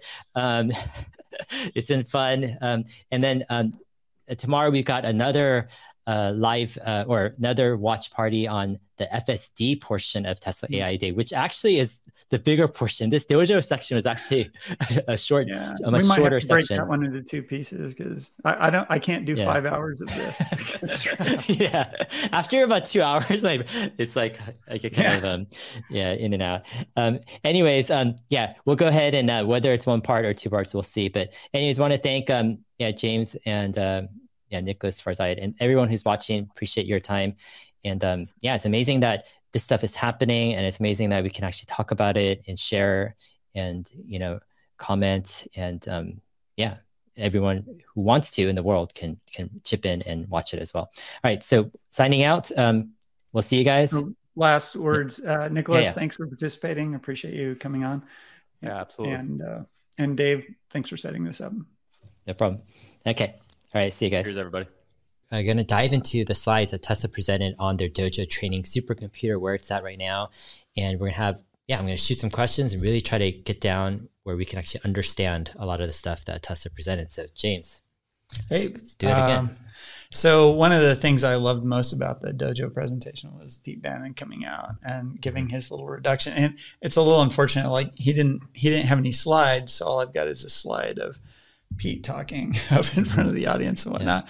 But he said 2 things that were kind of interesting. I actually got a transcript of his stuff so that I could refer back to it. And so he had one thing that I thought was sort of interesting, which it kind of distills the whole essence of what AI Day has and is showing for a certain respect with Tesla. He says, I'm frequently asked why a car company is building a supercomputer for training, and this question fundamentally misunderstands the nature of Tesla. At its heart, Tesla is a hardcore technology company. All across the company, people are working hard in science and engineering to advance the fundamental understanding and methods that we have available to build cars, energy solutions, and robots, and anything else, so we can do more to improve the human condition around the world. It's super exciting thing to be a part of, and it's a privilege to run a small piece of the semiconductor group. Which is that's so sort of a great element of like everything that you get out of AI Day is like, if you think we're hanging tires on chassis and that's our core value add, you're like missing a lot of stuff. But then the other thing I really enjoyed was he had a great summary about the Dojo, why how they ended up with this approach. When we got started, the goal was to provide a substantial improvement to the training latency for our autopilot team. Some of the largest neural networks they train today run for over a month, which inhibits their ability to rapidly explore alternatives and evaluate them.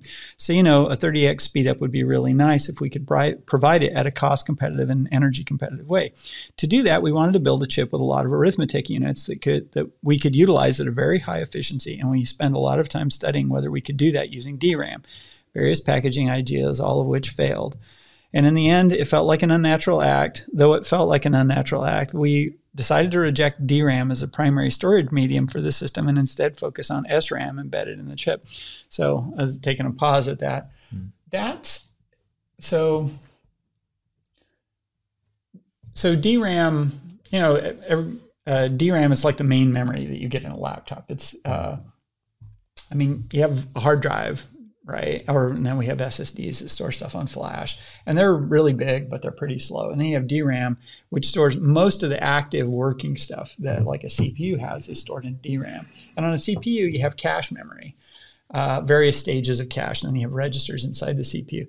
Well, going to the DRAM takes 100 or 1,000 times longer than like operating off of the registers inside the CPU chip itself, because stuff that interacts on the chip can move really, really fast, and it has very low energy requirement because the transistors on the chip itself are really small. But as soon as you have to exit the chip and you have to go to the DRAM, now it takes a long time and it takes a ton of energy. So on CPUs, we do this thing called caching, which is we don't ask the guy who writes a program to anticipate what he's going to need in a little while and fetch it, right? So that it's on the computer, so it's on the CPU chip by the time he needs it. Instead, there's hardware on the CPU that figures out that basically when you fetch something, it fetches all the other stuff that's around it in case you might need that at the next, right? And usually you do. It turns out most computer programs do that. There's algorithms built into the hardware that try to guess what you're going to need and fetch it, so that, 90% or 99% of the time that you're doing stuff, you're operating off of SRAM. SRAM, you can put it on the chip, but you can't put nearly as much of it on. So the trade-off is, it's super fast, takes very little energy, but it's much smaller than what you can put in DRAM, right? And computer models are big, and it's hard to write things so they don't take very much memory. So computers use DRAM. We just use DRAM in everything. Almost all the neural networks out there today, they store most of what they're working with in DRAM, and then they come up with various different ways of fetching it onto the chip so that they can work on it. And Tesla with Dojo, they decided early on, they looked at doing, so another way of trying to do this is if you could somehow find a way to integrate the DRAM with what you want, then you'd get the DRAM and you'd also get your stuff. And Pete basically said, yeah, we looked at that and we just couldn't figure out how to do it well. We tried all these different ways of packaging stuff and it just didn't work. So, is it basically SRAM is memory on the chip? Yeah, sure. Basically. You can think of it that way. Okay. Static SRAM means static RAM, which is, it typically has 4 or 6 transistors for each bit of information that it stores. And it stores that information in sort of this dynamic balance between the state of 2 transistors. So it uses power continuously while it's stored. DRAM, the way modern DRAM is there's a tiny little capacitor for each bit. And when you write something to the memory, you're putting charge on a bunch of little capacitors. And then it slowly fades away, right? So before it fades away, you have to read it and write it again. You have to read it to check the value, and then you have to refresh it, right? So modern DRAM chips, they refresh themselves. And the great thing about DRAM is you can fetch the information, it's still on silicon. It still runs at a pretty high rate. You can read it relatively quickly on the chip. The main reason that DRAM is slow is because it's on a different chip than the CPU. So the transistors on these things they're measured in nanometers, they're tens of nanometers in size. But then I have a wire that connects from my chip to the printed circuit board, and it's 1 million nanometers wide. That's probably not quite right. It's thousands of nanometers wide. So you got this tiny little transistor, and then you've got this wire that to the transistor is the size of a cable, and it just won't work. So on a chip, what you have to do is that little transistor drives a bigger one, and that drives a bigger one, and that drives a bigger one, right? And then that one's finally big enough to drive a bond wire, which is 1,000th of an inch I mean, it seems tiny to us, but to that little transistor, it's huge. So you got to go through all these stages, and then now you got to run across this huge, from a chip transistor standpoint, this thing the size of like a freeway, and you're treating it as a wire, and then that goes to your DRAM, and then you got to do all that in reverse to get back on the DRAM because it's a separate chip. Like that's going off chip is really expensive. Yeah. And DRAM is made in a fundamentally different semiconductor process than the semiconductor process, which is used for like CPUs and GPUs and the D1 chip.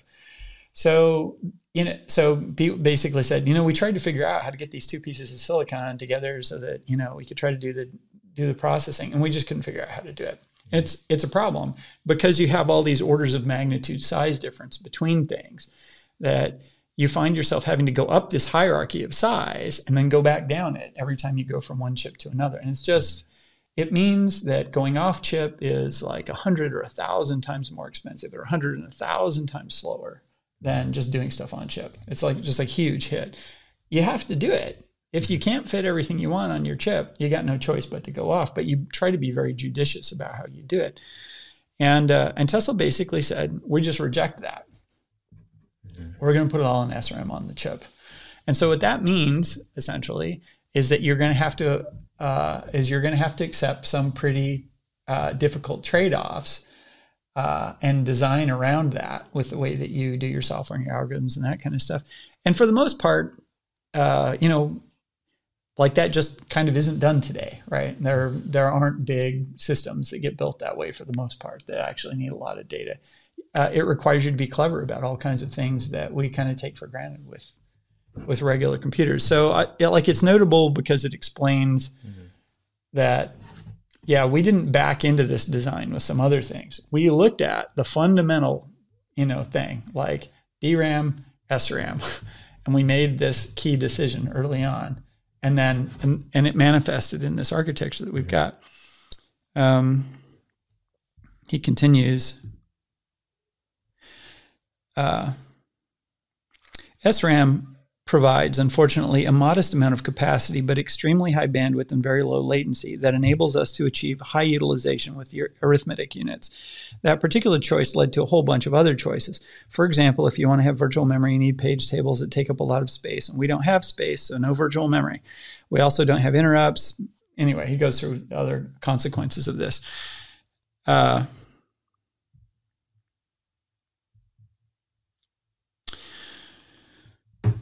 So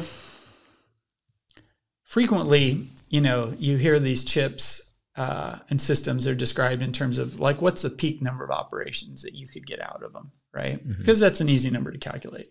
Like, if I had the perfect problem, how fast could it run? Like, what's the top speed of my car under ideal circumstances, right? But the reality is you might have the sports car that can go 200 miles an hour, but you got a city street that you can only go 30 miles an hour on. For most problems are like that. So when I went and looked at not the ideal benchmark, but public benchmarks that are for the A100 GPU, which is up until recently NVIDIA's top of the line GPU. There's plenty of benchmarks for it. And I looked at what fraction of top speed do they actually get to run at? So if the top speed of the GPU is like 100, how fast is it driving on average when it's running one of these algorithms? And it's kind of shockingly terrible. If you're just doing a problem on one GPU card, you get maybe 20 miles an hour out of your 100 mile an hour top speed, like 20%.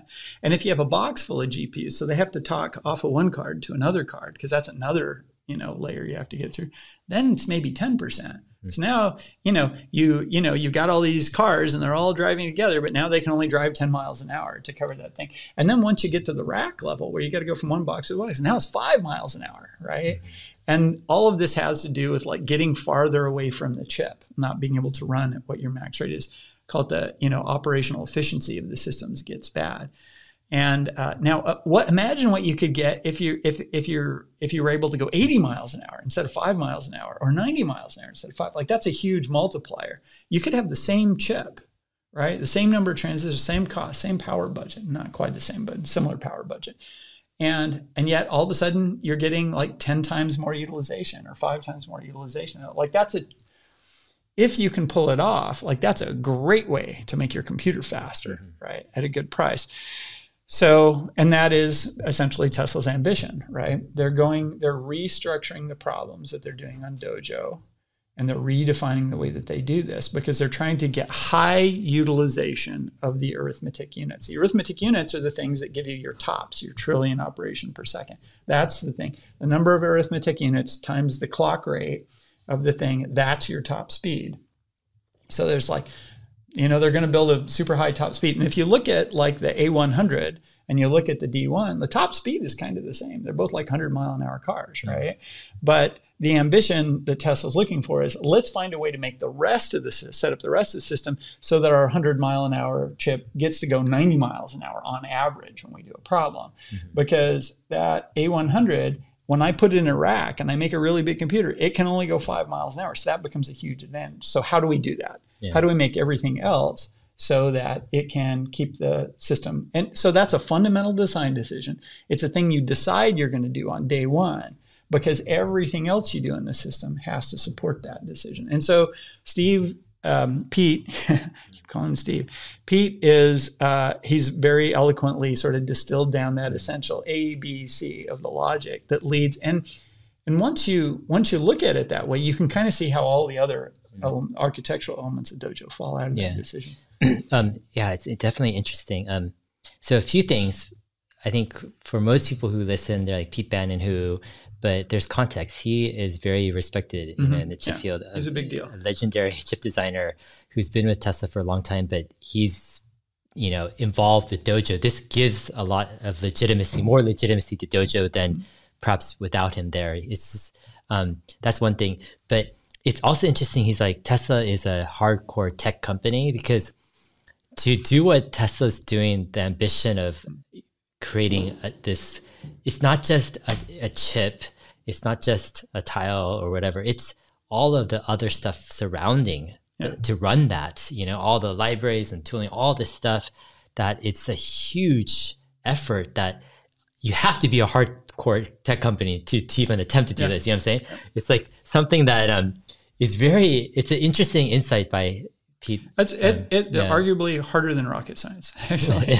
It's got a lot of layers to it. And even once you've got even once you have the system basically working, you've kind of only started because there's this unbelievably sophisticated set of software that you need to map stuff onto the system efficiently, to keep it fed, to schedule jobs, to manage your system.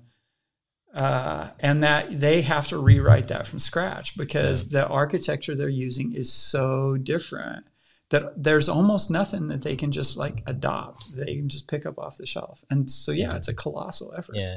I mean, it does seem like, and from me talking with you and researching, it seems like there's huge inefficiencies with running big neural nets on current GPUs.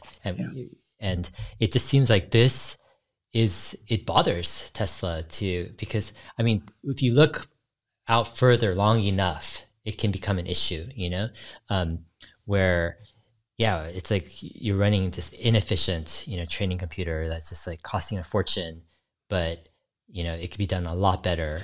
Yeah. And, there's different things. One that could save time, it could save money, but also it could be a competitive threat if you don't do it yourself. If there's another, let's say, big hardcore tech company that does it and holds that tech to themselves. But I think it could even beyond that, it's rate limiting for you. Like if this is a thing, like if you see your curve going this way, it's, it's like the lithium for the batteries, right? Yeah. You can ignore it. But at some point you can look down the road and you can say, if we keep growing, the lithium's a problem and we need to start working on that right now. So this is like compute is a problem. Compute is like, it's like lithium is for the cars, right? Yeah. For FSD and AI, the stuff that they want to do, they need the compute. And the people out there making it, they're not making enough. So we have to make them, somehow there needs to be more. Yeah. Yeah. It's amazing how Tesla's still able to focus on of all the things they're doing a ton of things. This requires an immense amount of energy and focus and dedication. Yet they're still able to, to put what it takes to get this off the ground. It's quite remarkable. I'm very impressed by what Tesla's doing so far at Dojo. Let's get into some of the slides actually that they showed. Sea of compute nodes. So this is each one of these little squares on this diagram. Does it come through? Yes. Well, you can see. Okay. Yeah. So this is 120 tiles. Each tile is 5 by 5. Each one of the squares is a D1 chip. That is, a tile is 5 by 5 D1 chips. A D1 chip is around 300 teraops of operation. And so altogether, these, 3,000 D1 chips on this thing are giving you something like an exaflop, right? 3,000 times 300 and something gets you roughly an exaflop of. So that is like, if you could keep them all busy, right? So in a GPU cluster, if I've got my 3,000 chips, they have a 14,000 GPU cluster, or they've got 14,000 GPUs worth of cluster. I guess they've got 3 clusters. And they spend about 4K of it on, according to stuff that was said here, they spend about 4,000 of those nodes just do auto labeling. And the other 10,000 are used for neural network training.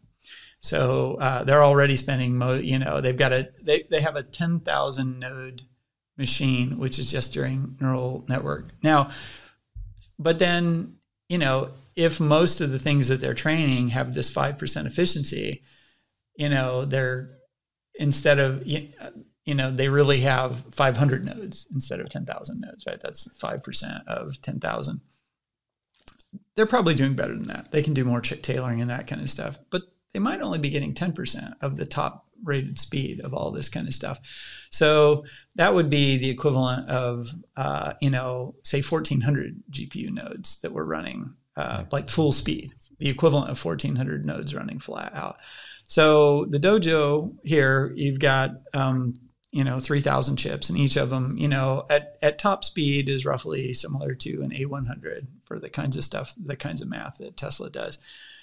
But if they can get this to run, so they've got 3,000 nodes, but if they can get to run at 80% efficiency, like if they can achieve that sort of efficiency target, and incidentally, 80%, that's just a number I'm picking. I've looked at, I did an analysis before they did this, before they did the FSD computer, trying to guess what the efficiency was on these different things. You can figure out a lot of it by looking at what Google does, because Google uses a similar sort of arithmetic unit in the TPUs. And on the early TPUs, they published benchmarks, and we could get some real numbers out of it. So based on those numbers, my guess is that they can beat 80% with the kind of architecture that they have. So that's a James number. Aside from doing my own math and looking at papers that go into it, like that's what I've got. But I think that's a reasonable ambition. And if it's the ambition that they're going for, 80 or better, or if they get 80 or they get 90, well, 80% of 3,000 nodes is 2,400 nodes, right? So this Dojo, at 80% efficiency greatly exceeds the performance of their 10,000 node cluster that they have now. And this is one Dojo machine. They were talking about building 7. So if you can do that, and you can hit the price points that they were talking about, which occur in later slides, like it's a super compelling economic alternative to continuing to build bigger and bigger and bigger GPU clusters. Mm-hmm. Now, GPU clusters are going to get better too. Yeah. So they've got to compete against that, but it's interesting. Yeah. So the Sea of Compute node slide that we're looking at, when you one of the things that you're kind of committing to when you don't have a lot of memory to store intermediate results in your system, like they're not using DRAM, is that it's hard to use what's called data parallelism.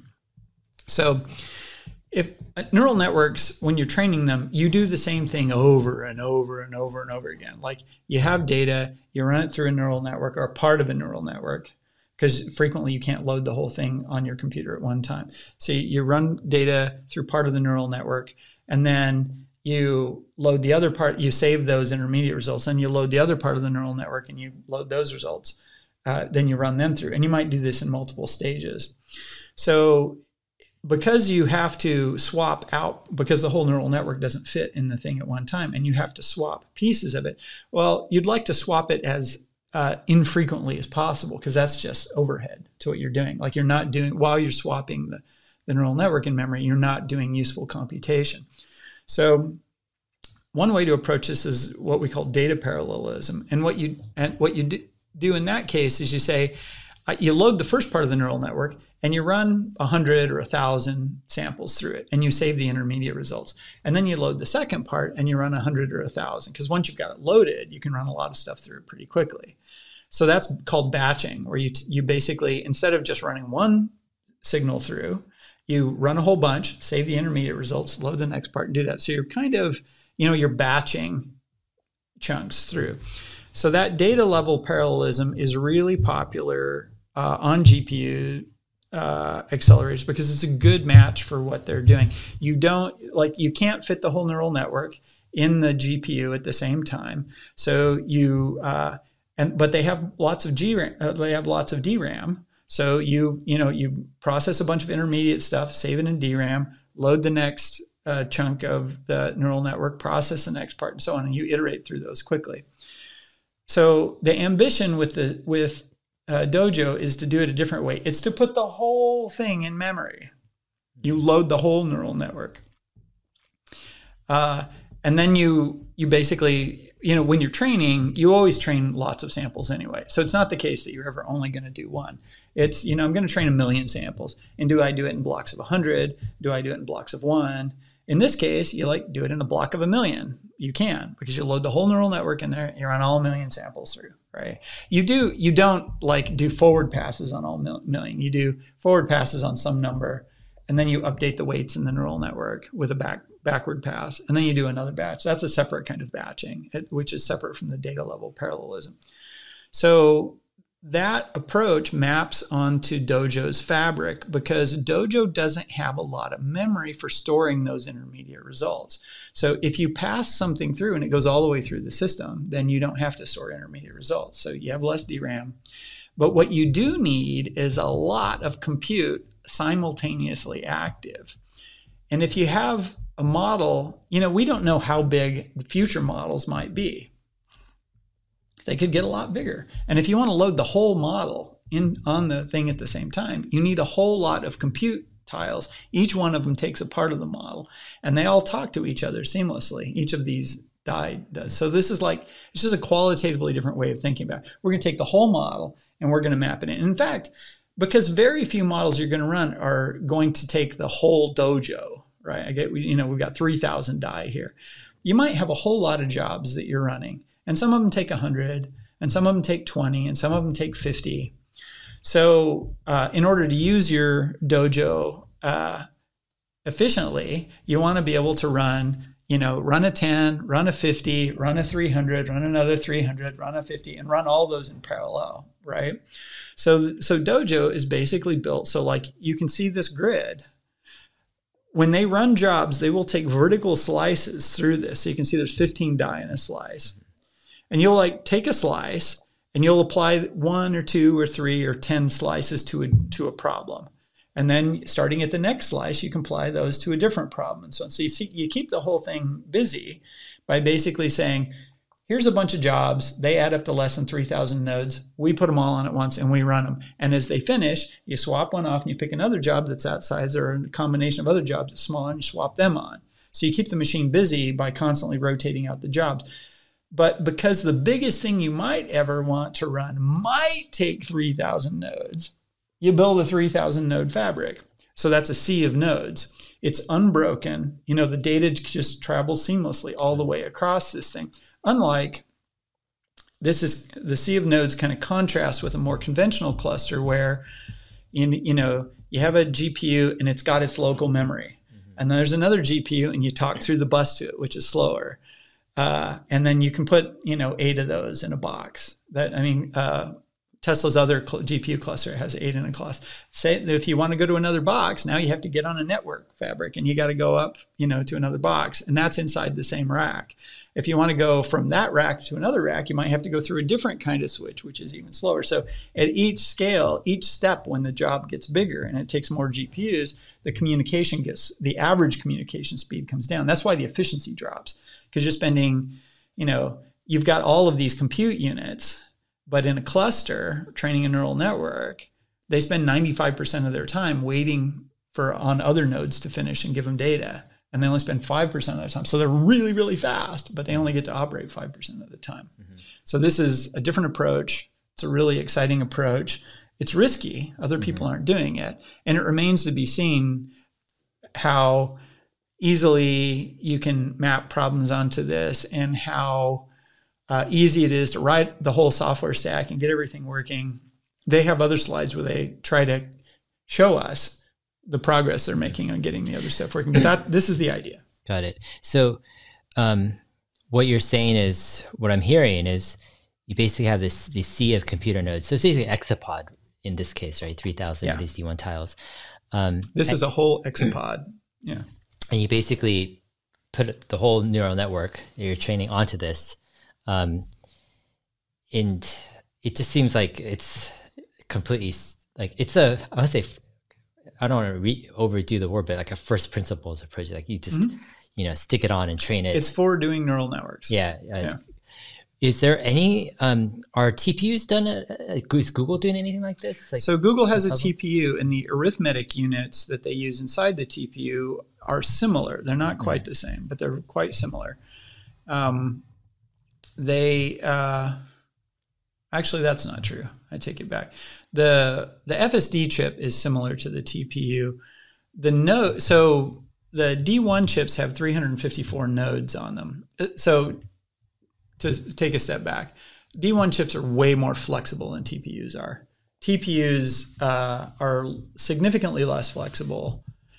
That is kind of okay for Google because their system is naturally batched because they run a server. They run server infrastructure where you pretty much always batch everything. Like Google, they don't spin up a computer to answer your search query. They take your search query, they combine it with the 10,000 other search queries that came in the last 1 millisecond, and they run that whole batch through the job together, right? So Google's needs are, because they operate a data center that provides a real-time service to the world, their needs are kind of different. So that's one aspect of Google's TPU. Google uses the size of their multiplier, their matrix multipliers is like 128 by 128, which means basically you want to run neural networks where the dominant size of the matrices being used in the neural networks is bigger than that, like substantially bigger, because you can't process less than a 128 by 128. So like if your neural network is comprised of like 10 by 10 or 50 by 50s, most of your multiplier isn't getting used most of the time. But if your neural network is composed of 1,000 by thousands, well, you can break that into 8 of these. 8 TPUs, so you can keep your TPU multipliers busy. On Dojo, each Dojo processor has 4 8x8s instead. So having 4 different ones gives you more flexibility. Having 8x8s being smaller means you can map them more efficiently onto more different kinds of problems. Each of those 8x8 multipliers, group of 8x8 multipliers, has some local memory, like 1.25 meg of SRAM. And then it has like a little CPU core that schedules the job and stuff. So there's 354 of these on a die, and they work together. They can sort of be rearranged into whatever shape you need for the problem that you're working on. So you're still doing a thing which is very much like taking really big matrices, mapping them onto a fairly regular sequence of subunits that are going to do the computation, and then setting it up so that you can compute, pass the data on, and the next guys do it's an assembly line for data. So you build your assembly line by taking a bunch of nodes inside a particular D1 to work on a particular subset of the problem. Then, the nodes on a D1 die they have very high bandwidth, almost seamless to the other die on the same chip. It's a little bit slower to go off die, but it's only a factor of 2, which is a contrast with like typical computers. When you go from one scale of hierarchy to another, and you're typically talking about a 10x slowdown or something. Tesla is mostly looking at like a 2x slowdown to go from like the internodes on a die to the next die over, and then another 2x to go from a tile to a different tile. And that's all the ones that they have. They only have 2 by 2 slowdowns, interfering with no matter how big your job is. Whereas on a conventional cluster, you might have 3 10 times slowdowns. Right? So how fast you can go is super scale dependent. The smaller you can make the job, the smaller chunks you can make it, you can run a lot faster. But those chunks, they have to be standalone. They have to not depend on data or intermediate results from other nodes. So a big part of the challenge of running jobs fast on clusters today is like, how do I refactor the job to maximize localization? Dojo kind of throws that away, right? It's just like, you don't refactor the job. You put the whole job on the machine, you run it. Interesting. All right, yeah, let's dive into this some more slides. Yeah. Okay, they gave us a little timeline on Dojo, and to be honest, I haven't looked at this really closely, but this answers, a question I get a lot is like, do you think they're running Dojo? Do they have a Dojo cabinet? When will they be using Dojo to run their own loads? And we kind of get the answer. They had their first Dojo cabinet installed apparently in mid 2021. So they've been running it for a while. And then they give us a data point on their, the rate at which they're producing stuff. They're building a tile a day. So they need 120 tiles to build an Exapod. So that means that it'll take them 4 months to build all the tiles that they need for an Exapod. And they got to a build rate of 1 tile a day more than 4 months ago. So they've got an Exapod worth of tiles sitting around someplace already. So it sounds like they have all the, those parts. If they have all those yielded tiles, then the question is like, do they have the interconnect? Building most of the other stuff that they showed us, like scaling that out just for the hardware isn't super tough. Interconnect is a question. They haven't shown us the interconnects that they use between tiles. So we don't know what the status of that is. But it sounds like they are, they have Dojo cabinets. And they've load tested them. And so another thing that the building 1 tile a day thing tells us is they're happy enough with their current design that they're scaling that design. Yeah. They're not at the stage where they're like still changing the silicon or still rethinking the tile in the elements that are internal to the tile. Arguably, the tile is the hardest single and the riskiest single part of the whole project. I still, I would like to know more about the interconnects because those seem like, as a guy who used to design that kind of interconnect, I do not take the difficulty lightly. Got it. Okay, so let's put some context to this. So 1 tile a day, let's say hypothetically they run these A100 GPUs at hypothetically 10% of this capacity, but they're able to run their D1 tiles at 80%. So that's at 8 times. So each tile would be hypothetically worth 8 of their 8 A100 GPUs, right? Yep. So that would 100 D1 tiles would be approximately. I mean, these are super rough. Don't hold us to any of these numbers. This is just for illustration. So let's say 100 D1 tiles is roughly like 800 A100 chip equivalent, maybe in terms of processing for them. Okay. So then that means that's about, if they have 14,000 right now, it's about 6% or so of their total capacity that they'll build in the next few months, basically, right? I would say, I think the conclusion sounds wrong to me. So I think there must be an error in there. So a tile is 25 D1s. And if you figure that they're 8x faster, they're getting 8x more effective throughput than you get from an A100, then every tile they build is 25 times 8, which is 200. GPUs worth of capacity. And if they're doing that a day, then it's 200 GPUs per day. So you get 1,000 GPUs in 5 days. So 1,000 GPUs a week. So 14 weeks gets you 14,000 GPUs. Really? Like wow. that. Okay. Equivalent capacity. Yeah. Equivalent right, that we're capacity. talking about. Interesting. So wait, okay. So the D1, okay, can you break that down one more time here? Okay. Yeah. So a D1, if you just look It's at the 25 top tiles, line right? numbers, Or a tile is 25 D1s. Yeah. Yeah. So a D1 is, if you just look at the the top speed number I was talking about, it's roughly the same as an A100. Oh, the tile or the D1 chip? The D1 chip is equivalent to like a single GPU in terms of top speed. Got it. I thought it was the tile. So it's actually the chip. Yeah, so a tile is 25 GPUs. I see. Got it. And then if you're getting 8 times as much utilization out of them, you're getting as much utilization out of a single tile as you would get out of 200. Got it. So 100 tiles, let's say over 100 days, that's basically 20. Wait, it's 200 GPUs times 100 days is 20,000 GPUs. Yeah, 20,000. Okay. There's got it. There's 25 tiles on, or 25 D1s. 25 die. It's 5 by 5. Okay, so it's like 2,500 GPUs worth times 8 more utilization, basically. I mean, you can think of it in exapods. A single exapod is 120 tiles, right? It's 3,000 die. Yeah. So it would be like 3,000 GPUs. So if a tile was as fast as a GPU, you'd have a 3,000 GPUs worth of stuff. But if a tile is, as I suspect, closer to 8 times faster than a GPU for Tesla's application in its space, then it's 24,000 GPUs, right? Yeah.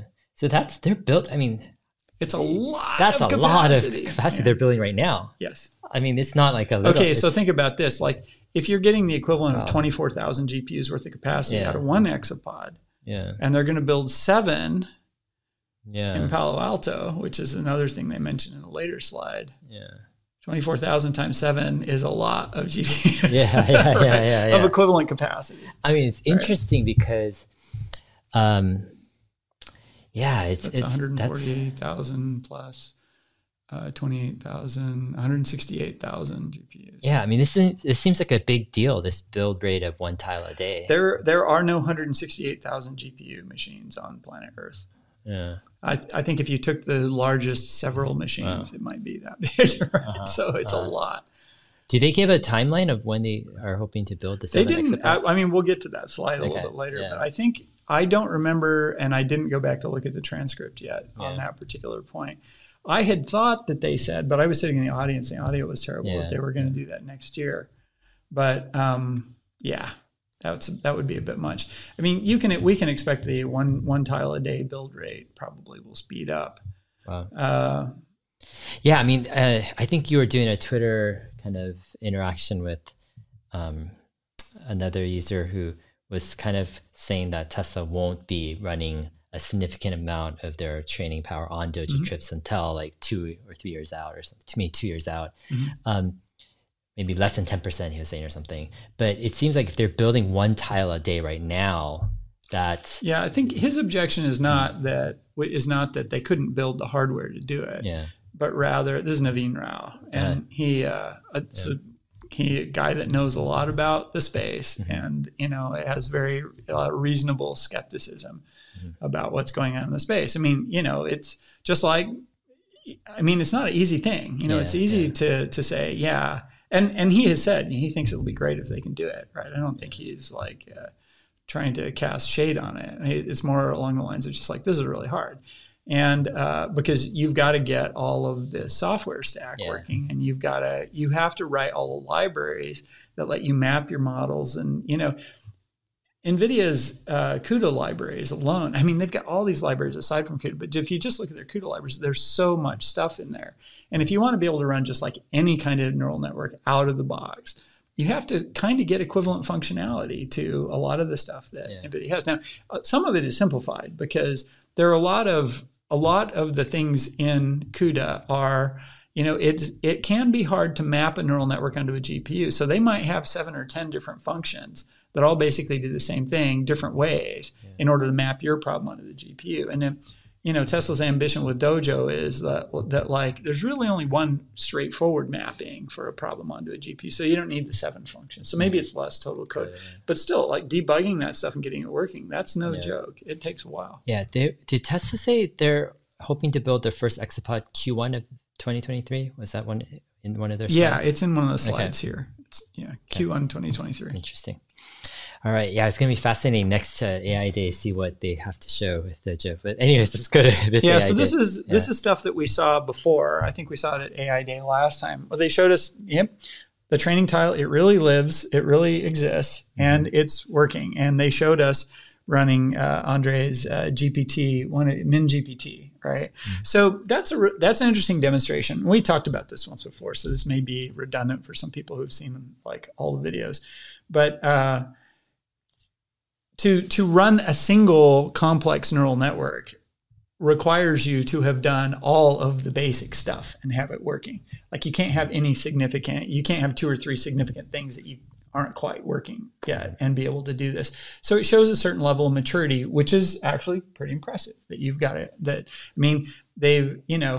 have all the core math functions mapped onto the hardware already, and they've got a first cut at the software that they need to arrange the problem so that it fits onto the D1 tile architecture. I think when they showed us this, they claimed that this GPT I think they ran it on a single die. I can't actually, the print is too small. So running on a single die is one level of complexity. Running on a whole tile is another level of complexity. Talking from one tile to another so that you get a whole tray, which is 6 tiles working together, that's another level of complexity. And then the next step up from that is the whole shebang. Got it. Each of those requires additional sort of stuff to be written, debugged, and working well in order to attain that next layer of scale. It seems like, at the Dojo cabinets that they're showing at AI Day, off to the side, they had like cabinets with 6 tiles. Do you think that that's kind of the stage that they're at right now? It's kind of... They on the timeline, it said that they had built a cabinet mid last year. Okay. So now, they built it. They didn't claim to have like run stuff at the and I haven't. We'll have to look closely at these. Okay. I'm not clear to how much they've done at cabinet scale in terms of actually running stuff there, and that's hard, and that's another reason. The fact that they haven't claimed that right yet is a reason to say, maybe it's taken them longer than they would like it to.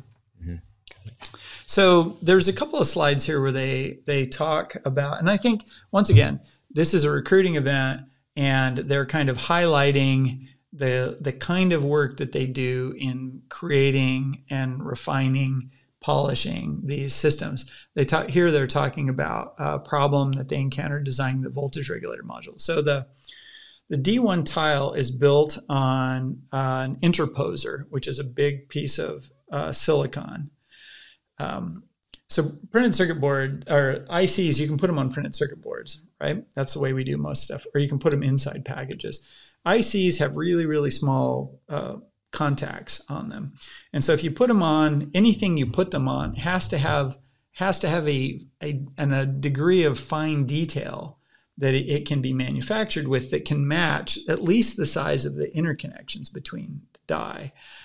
And then the finer the detail that you can achieve, ideally you'd want to go all the way down to the detail of the IC, but like that's really hard to do. Like in fact, we built only the ICs can get down to that level. Once upon a time, you could take an IC and you could put it on a clunky circuit board. As ICs have had more and more smaller and smaller contacts, they've had to make these very fancy kinds of circuit boards, and they put them inside the chip package. And then even coming out of that, they'll have like much bigger interconnections to get you down to a regular printed circuit board. Well, if you really want the physical size of that connection and the length of that connection has a big impact on how fast you can talk across it and how much power you need in order to drive that signal well. So a natural thing you might ask is, well, why don't we make printed circuit boards out of silicon wafers, right? Because they can obviously be patterned really finely. And people have tried doing that, and there have been a couple of approximations to doing that. But there's various kind of thermal and manufacturing things that are pretty tough about it. Anyway, that's what they're doing here. TSMC developed an interposer that's a silicon wafer. It's big enough that they can put all 25 of these die on it. They can flip them over, they can bond them, they can put the interface chips and that stuff on. But you got to get power into it too. Like you can't put a really big power bus on the edge because it would be wide enough the chips would have to move apart. You want the chips to be right next to one another, and they're talking together on that top layer. So how do you get them power? You shove it through from the bottom. You use a different dimension. And the way you get the heat out is you take that out the top. So you put a heat sink on top to get the heat out, and they put the power in on the bottom. So these D1 die, they're, 624 square millimeters. So they're the size of a postage stamp, basically. And they've got 1,000 amps going into them, right? Like, that's a lot of power. It is crazy. I think the measure, so the die, it's 0.86 amps per square millimeter, right? So that's basically 0.8 amps, and like the wire a paperclip is made out of is like a millimeter in diameter. So this is just, it's a monster amount of power. And so you have to, the power that goes into these things, it has to be at just the right voltage, and you have to convert it to get it to that voltage at a really high efficiency. So you bring in some other voltage supply and you bring it to the die, and right next to the die, you want to put a power converter, because the longer the wire is that goes from the final power converter to the die, the more problems you're going to have with the power. All kinds of things happen the longer the wire gets. So their solution is they make these tiny, insanely high power density power regulator modules, and they stick them on the bottom of the interposer. That's what this puppy is here. It's so this thing, well, you can see it's scaled against a quarter. It's also about the size of a postage stamp. It's designed to go right on the bottom of this. And like if you work in this space, you know that 1,000 amps from something the size of a postage stamp is just kind of mind-bogglingly huge amount of power. It's really high power density. So, that has consequences for all kinds of things that you're trying to do. One of them, they spent a bunch of time talking about the coefficient of thermal expansion. It's on the last line there, right? When things heat up and cool down, they expand. The reason that we have like slots in bridges is because on a hot day, the bridge concrete expands. And if you don't have a gap to absorb the expansion, the bridge will buckle. And this is what happens on semiconductor chips and printed circuit boards. Like you have to have sort of these elastic interconnections between things that don't expand exactly the same, or things that might be at different temperatures, because otherwise you turn them on and stuff cracks, right? Because it can't tolerate the. So you can see this voltage regulator. It's mounted on a green thing. That green thing is a printed circuit board. It's made out of like a fiberglass phenolic material, and they're going to mount it on the bottom of a silicon interposer because that's how the power has to get in. So those two, they don't expand at the same rate when you heat them up. So that introduces all kinds of complexity between those things. Then the chips that go on this interposer, they also have a coefficient of thermal expansion problem. So they walk through how it's a big problem, and we had a particular bug that manifested partly as a result of the CTE problem, partly as a result of the nature of the electronics, and they walk through how they debugged it, which I can talk through a little bit if you think it's interesting. Was that the part where they like burnt out a chip? Yep. Okay. Yeah. So on this next slide, they talk a little bit about the, redesigning their module through multiple iterations to reduce the CTE so that they could get the pieces to match. Because that's one way to solve a problem, right? Is to just do this. And redesigning to get your CTE down is like, it's not easy. And, it's so this is a thing that's going to, it to people in the space, it's going to express like the level of sophistication and seriousness that they're applying to this program. I mean, to me, the specs are so mind-boggling but anyway, so as they were able to get through these revisions, you could see that they were able to get their significant power increase in power. from like, you know, their 0 amps to 1,000 amps. And like in the beginning, they could only get to 300 amps, right, of operational stuff. And then as they fix a CTE problem, they could just keep turning the power up until eventually they were able to get to what they wanted. They got a 2.9x improvement just by iterating on that CTE problem. Got it. So yeah, by just, you know, addressing that CTE problem, they were able to get a 2.9x power increase. I mean, probably they originally designed for the 1,000 amps, and then they found that because of CTE issues, they couldn't get the full 1,000 amps because basically as the current density, as you turn up the current, things get hotter. As things get hotter, the CTE causes things to break. And so by carefully redesigning things through multiple iterations, they managed to resolve all their CTE issues and eventually get to where they could get the full 1,000 amps out. Got it. On this slide, they start talking about an intermittent failure problem that they had, just kind of, so you work on these, you do this cutting edge electronics. It's really small, has really high power densities. Things break and they're really small.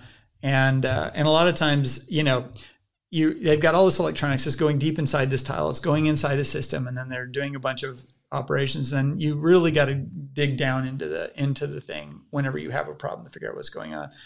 A lot of the electronics is hidden deep inside the thing, so getting a microscope or X-raying the thing, like there's a lot of complexity in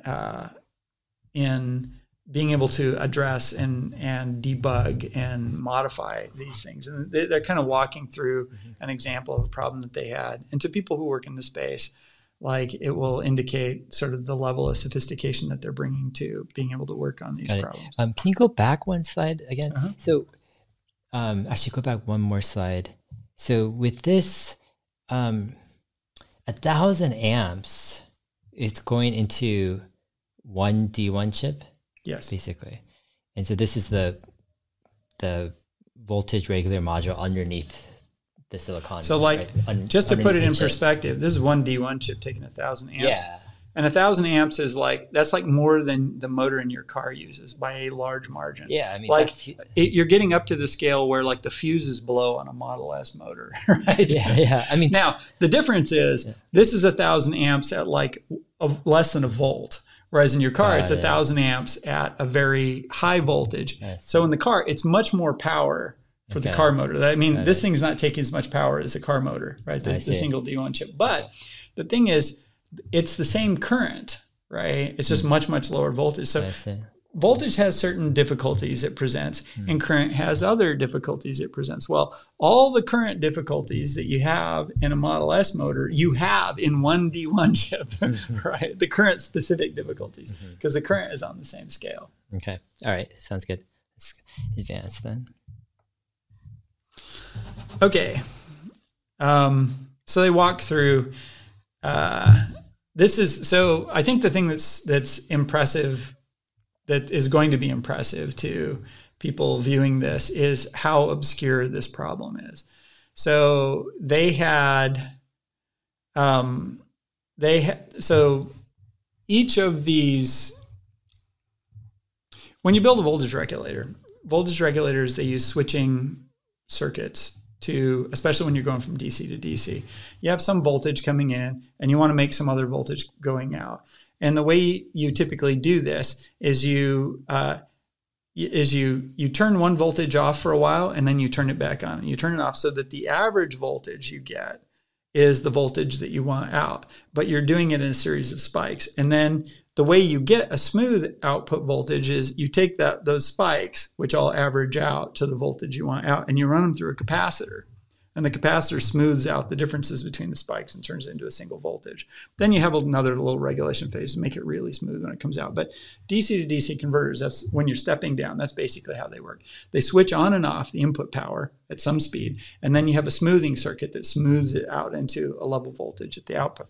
So to do the switching and to do it accurately, you need a reference oscillator on board that runs at a reference frequency that you that is essentially used to derive all the other things that you do. In a lot of power supplies, like if your power supply isn't really dense, you put your oscillator over here and you put your power electronics over here because your oscillator is fragile. But they don't have that luxury, right? They have one of these that they have to put on the back, and they're all independent on the back of these D1 die. And they can't, the oscillator has to go on the same board that the switching electronics have to go on. So you're taking this thing that's kind of fragile and you're putting it next to these brute force circuits, right, that are really handling a lot of current.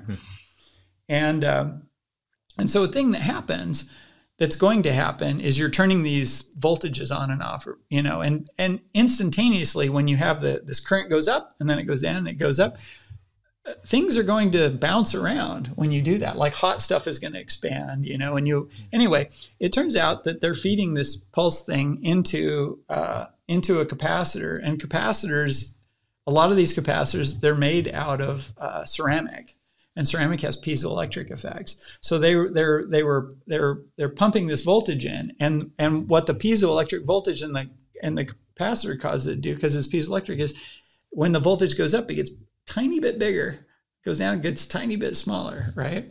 So you're feeding this current through this capacitors, trying to smooth that, and the camera's vibrating at whatever frequency it's the capacitor's vibrating, and that vibration gets transmitted into what it's connected to. Normally, this is something you ignore.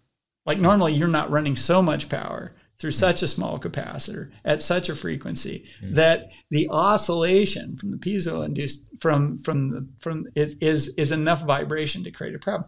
But they have this MEMS oscillator that they put on the same board, and the problem was that they would get a resonance between the resonant frequency of the MEMS oscillator and these piezo capacitors, and it was causing the MEMS oscillators to crack and fail.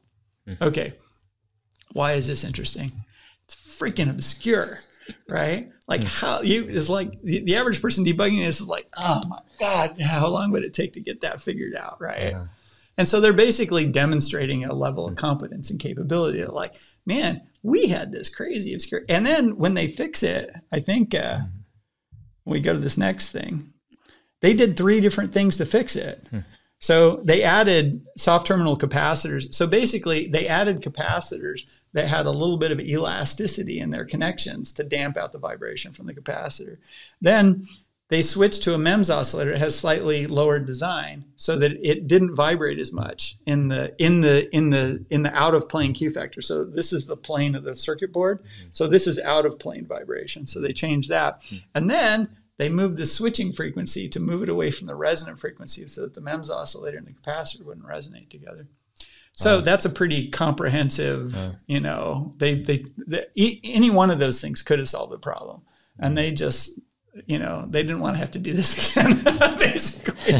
So they fixed it 3 different ways. Interesting. Wow. So it's cool. Hardware design. Yeah. Fun. Okay, on this slide, so this is they're talking about the cabinet level design and power testing. I don't know. So they design their own cooling system and their own cooling distribution unit. So cooling distribution unit is like this thing. It doesn't go in any of the cabinets, but the cabinets that have all that the Exapod sits in, you have to pump a cooling fluid through them, which gets distributed. And they didn't buy one off the shelf. They looked at their needs, and they decided that the specs on the ones that they could get didn't meet their needs. And so they decided that, so, you know, even more vertical integration, right? How much longer will they be buying power from the power company? How vertical can you go? The cabinet looks pretty cool. I liked it. I didn't actually get a chance to see it. Did you go look at it? Yeah. It was one, it had like, they were showing, I guess, with 6 tiles and then the cooling units, and then it seemed like a big deal. There was like in the center of the display, but it did look pretty. I think they were saying, I was talking to the guy showing it. He was saying, don't quote me on this, but from what I remember, he was saying something to the extent of like, I asked him like if okay, I don't want to mess up, but I asked him if it was running or what they're doing with it. And he said something to the extent of, this is what we're like, we have one back there or something. And then he's like, this is what we're building, I guess, in coming months, you know, the whole cabinet and everything. And so it seemed like something that they were like really gearing up for, you know. So yeah. I thought it's interesting that they have a stainless steel, you know, stamped cover on the thing, and it's all like angles and stuff. It's like this whole stainless steel and angles is becoming it's our cyber computer or whatever. Exactly. It's like they even have Dojo, the cool logo. Yeah. Yeah. Cool. Okay. So I think a significant amount of this stuff might be redundant with the stuff we covered on the first. They talk about the training tile. They give some basic specs. So we had all these data. I think the 400 watt TDP might be a new. So that's the power envelope that the thermals are designed to deal with. So it's like, it's the max power dissipation that the chip is basically designed to handle. So 400 watt TDP, just to put it in perspective, like that's on the scale of like A100s and other GPUs that are comparable size that have, you know, similar top speed numbers, right? But Dojo is doing it at a fraction of the size, right? Of an A100. Well, it's a fraction of the size. The die is comparable in size to an A100 die. Okay. So the die, they're built on similar silicon processes. They have similar numbers of transistors, you know, plus or minus a factor of 20, 30%, something like that. Their power budget is kind of similar. I mean, the big difference, the thing where Dojo wins, I think, you know, according to my numbers, is that, you know, it gets 80 miles an hour for its 400 watts, and the A100 gets 10 miles an hour for its 400 watts, but because of the efficiency hit that you take, because basically, I mean, an A100 can run really efficiently if you can load your whole problem on the chip, but none of the interesting problems, very few of the interesting problems fit on the chip. So then you have to decide, do I put it on 2 chips, 10 chips, 50 chips? The more chips you put it on, the faster you get your answer, but the more chips you put it on, the less efficient the system gets, right? The less you get out of each chip. It's not it's definitely diminishing returns kind of thing, right?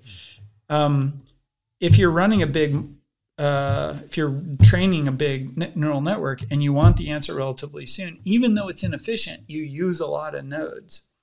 What Dojo is trying to do is, even when you use a lot of nodes, it's still efficient. So we just run our big jobs whenever we want to. We get the efficiency, and we don't have the trade-off that you have with a GPU. I guess that's another way of thinking about it. Makes sense. Okay, so I walk through the system tray. This is there's 2 of these trays in a cabinet. Each tray has the power electronic. Well, so power comes in from the bottom, but you can kind of, if you look at the Dojo tile here, you see the copper heat spreader plate, you see the aluminum sort of mechanical support underneath. So the top of it has a liquid heat exchanger that goes on top that screws down, and that connects to sort of liquid pipes that pump cooling fluid. So the heat comes out the top. On the bottom, those power electronics we were talking about, there's 25 of those little modules connected to the bottom. You can kind of see the edge of them here, the way we're looking at it. And then it seems like around the outside of those, they have a ring of connectors that are used to pass data to the next tile over. And we don't see the cables that go between those either. So these things, they basically get mounted on this mechanical thing. I think they said, do they have the weight? 135 kilograms. So 6 tiles is 135 kilograms. They're pretty heavy. Did you pick one up? No. I heard some people that said it was like picking up lead. Oh, wow. Yeah. Huh. Okay, and then they repeat the basic specs on the thing, 2,000 amps at 52 DC. So they're saying here they got 2,000 amps. It's 2,000, maybe I'm getting this wrong. 2,000 amps. Oh, yes, 2,000 amps at 52 volts. Yeah, the individual die are 1,000 amps at like 0.8 volt or 0.6 volt. So that's why the difference in amps. So 2,000 amps at 52 volts, if you were efficient and you stepped it down to, if you stepped it down to 0.5 volt, that would give you a 100 multiplier. So that'd be 200,000 amps So if you had 1,000 amps, that would be 200 die. And it's 150 die. So that's about right for efficiency. Yeah. 2,000 amps at 52 volts is about 1,000 amps at 1 volt times 25 times 6. Yeah. Or not 1 volt, probably 0.6, 0.7 volts. Because basically it's 6 tiles with 25 D1 chips. Yeah, so the 1 volt DC feed into each tile is 25,000 amps. Got it. Yeah, if it's 1,000 amps per D1.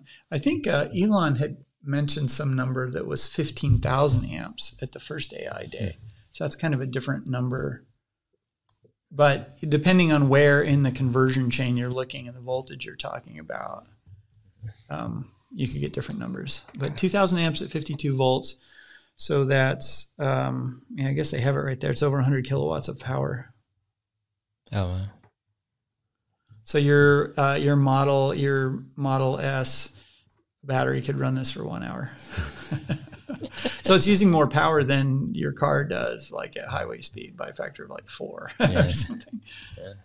Okay, Dojo interface processor. Okay, so now we get to another aspect of the challenge of getting the Dojo approach to doing this stuff to work, and that is that you got to feed this beast.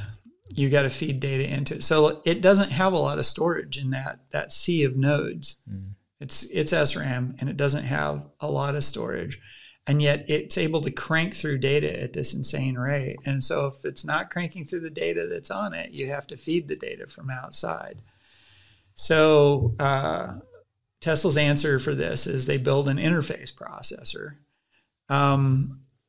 which is this a PCI card. PCI is, it's the interface standard for PCs. This is PCI v4, and I think it's probably pretty wide. It might be 64, 128-bit wide PCI. They say 800 gigabytes per second total memory bandwidth. So you get a set of these that sit. So underneath the power layer of the tiles, there's a rack that these Dojo interface processors go in, because the ends of them connect up to one end of the tiles. Actually, so the tray has a 3x2 sort of array. Mm-hmm. So is it 3? Yeah. So on the two side, on both ends, so you have 3 and then 3, and then Dojo interface processors connect to these the two ends. So if it's 1, 2, 3, 4, 5, 6, so you have a 2x3 array. At the two sides, Dojo interface processors connect to both ends, this end and to this end. And there's one of these for every die in the tile. So you have 5 of them underneath each tile. So you would have 10 of these boards across for the 2 wide tiles, and then 10 more at the other side. So there's 20 total, and each of them provides 800 gigabytes per second. So 20 boards times 800 gigabytes per second is 1.6 terabytes per second that you can feed into this monster. Wow.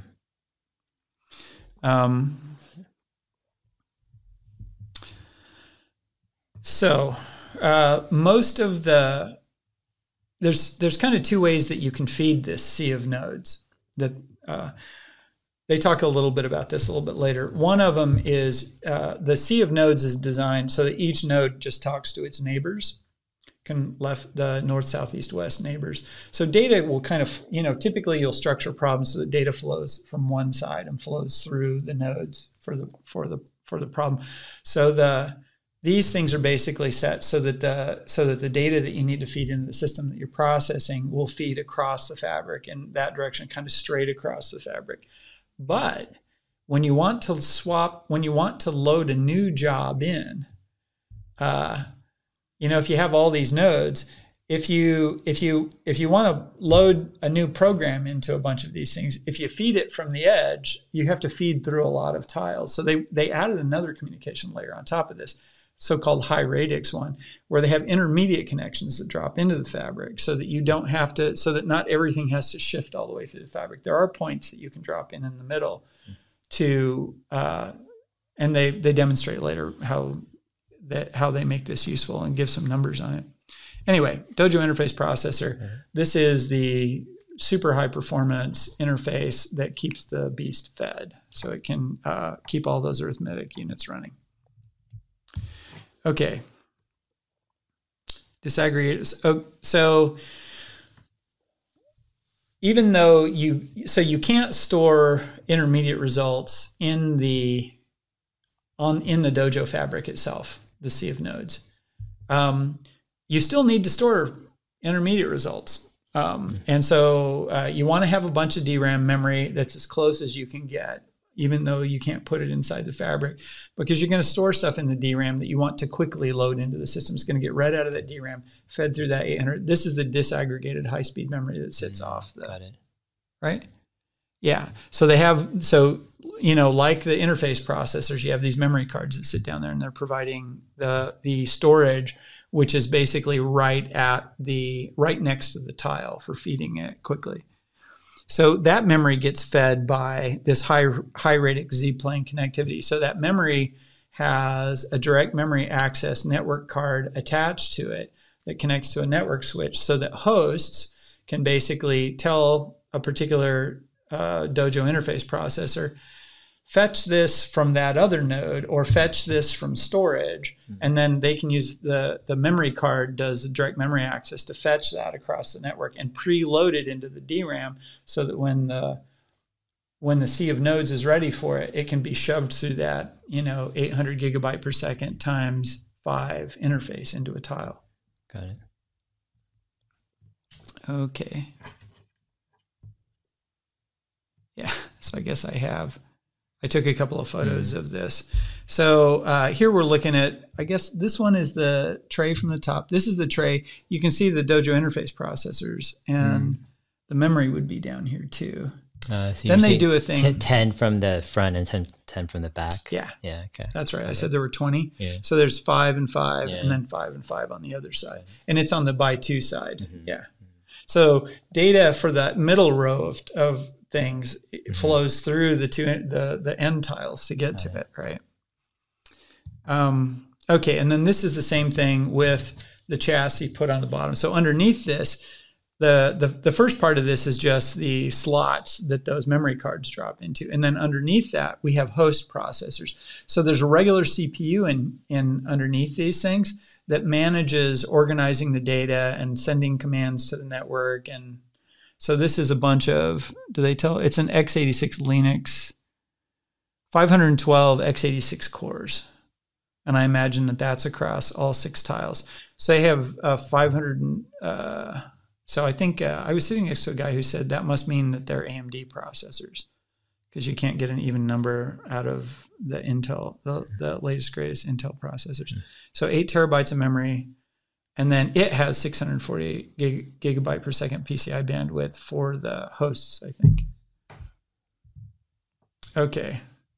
Yeah, so this is a picture of the Dojo cabinet, kind of with the walls taken off. So you can see there's 2 trays. Yeah. Each of the trays has one of those bricks from the previous, that has the slots for the Dojo interface processors, and then a set of hosts sitting underneath that. Looks like 4 hosts, 512.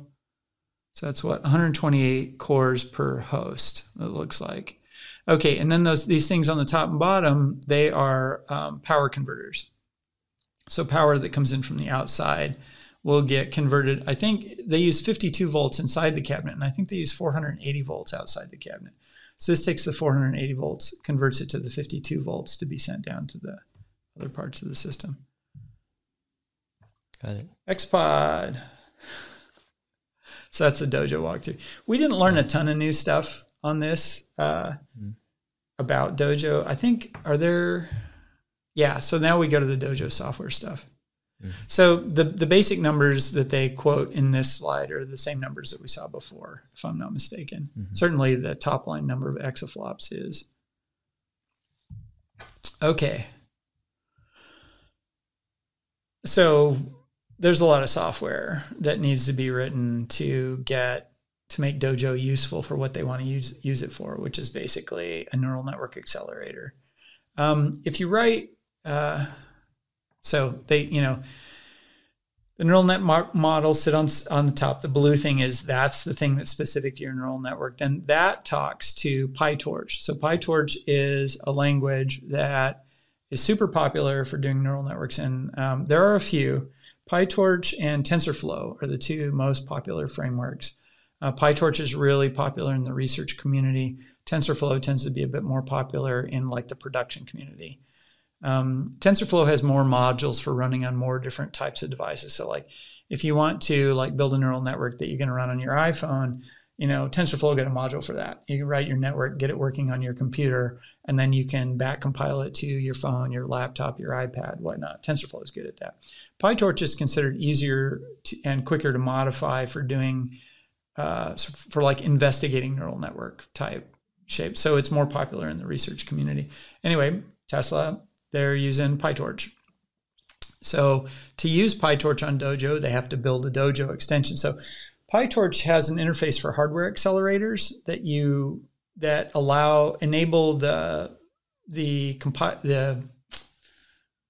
PyTorch is an interpreted language. Anyway, the infrastructure of PyTorch needs to understand a certain amount about the hardware that it's going to run on so that it can pre-configure the modules to run well on the hardware. The Dojo extension is basically Tesla writing the numerical accelerator module to plug into PyTorch that describes their system and provides all the functions that PyTorch needs in order to be able to like output modules that will run well on Dojo. So then the stuff that comes out of that needs to go into a compiler that will compile down to code that's going to eventually run on that. So they have to write their own compiler. They mention here that they're using an LLVM backend. So LLVM is a widely used compiler framework. I forget what it stands for. It's kind of the standard compiler that gets used in Linux environments anymore, and the standard high-performance compiler that gets used in a lot of outside. It's open source. It's been developed over a bunch of years. It's considered rock solid. It's got a ton of features. They built their compiler on top of LLVM. So basically, that lets them use all of these powerful capabilities that LLVM has, and they just have to write the parts that are specific to their instruction set and their optimization needs and whatnot that sit on top of that. So that code comes out, and then you need a set of Dojo drivers. So operating systems require device drivers to talk to the lowest level of the hardware. The device drivers basically have a register level description of the hardware, like what do I write into what byte in what register in order to get the hardware to do a particular thing. So the code that understands the hardware at that kind of level, so they have to write the Dojo drivers. Then there's the Dojo interface process, so that's a hardware thing. It probably has a BIOS, and they probably write their own like super low-level code that sits on top of that. And then the Dojo interface processors, they go into the SerDes. So the SerDes are the interface between the tiles, or SerDes. SerDes stands for serializer, deserializer. So when you have very high-speed interfaces that use a very small number of wires, you always have a SerDes.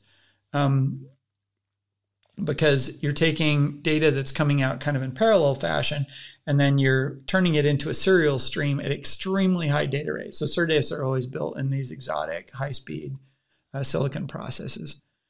And then you get to your Exapod. So that's these are the modules that you need to build to get everything working. Okay. So we know that they have at least a first cut at all of these, by the way, because we know that they're running code on these things. And they've basically shown us like these are the components. And to people who are thinking about going and working there, this would be, oh, I know about LLVM. I would be a good fit for this team. Or I'm interested in LLVM. Or I'd love to try to adapt LLVM to this particular thing. Or PyTorch or device drivers, right? So they have a couple slides here where they talk about like what you have to do to get good performance. I think they highlight each one of these, and I just did the first and last. All right. So what we're going to do right here is we're going to cut off this video at this section.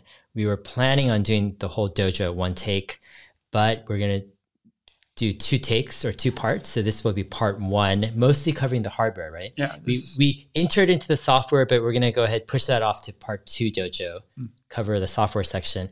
And then we've got Tesla's FSD stack, which is perhaps the most comprehensive, the big one. We are going for over 3.5 hours right now. I think we're burnt out. Our brains are fried and we're a little bit antsy. So we're going to stop here. We just did in one recording, one sitting, we did the Optimus and Dojo. And yesterday we actually did a 2-hour interview as well with our general thoughts. So anyways, I think the rest of our interviews might be remote. This is kind of, it's been great actually in person. I love it. Yeah, it's been good.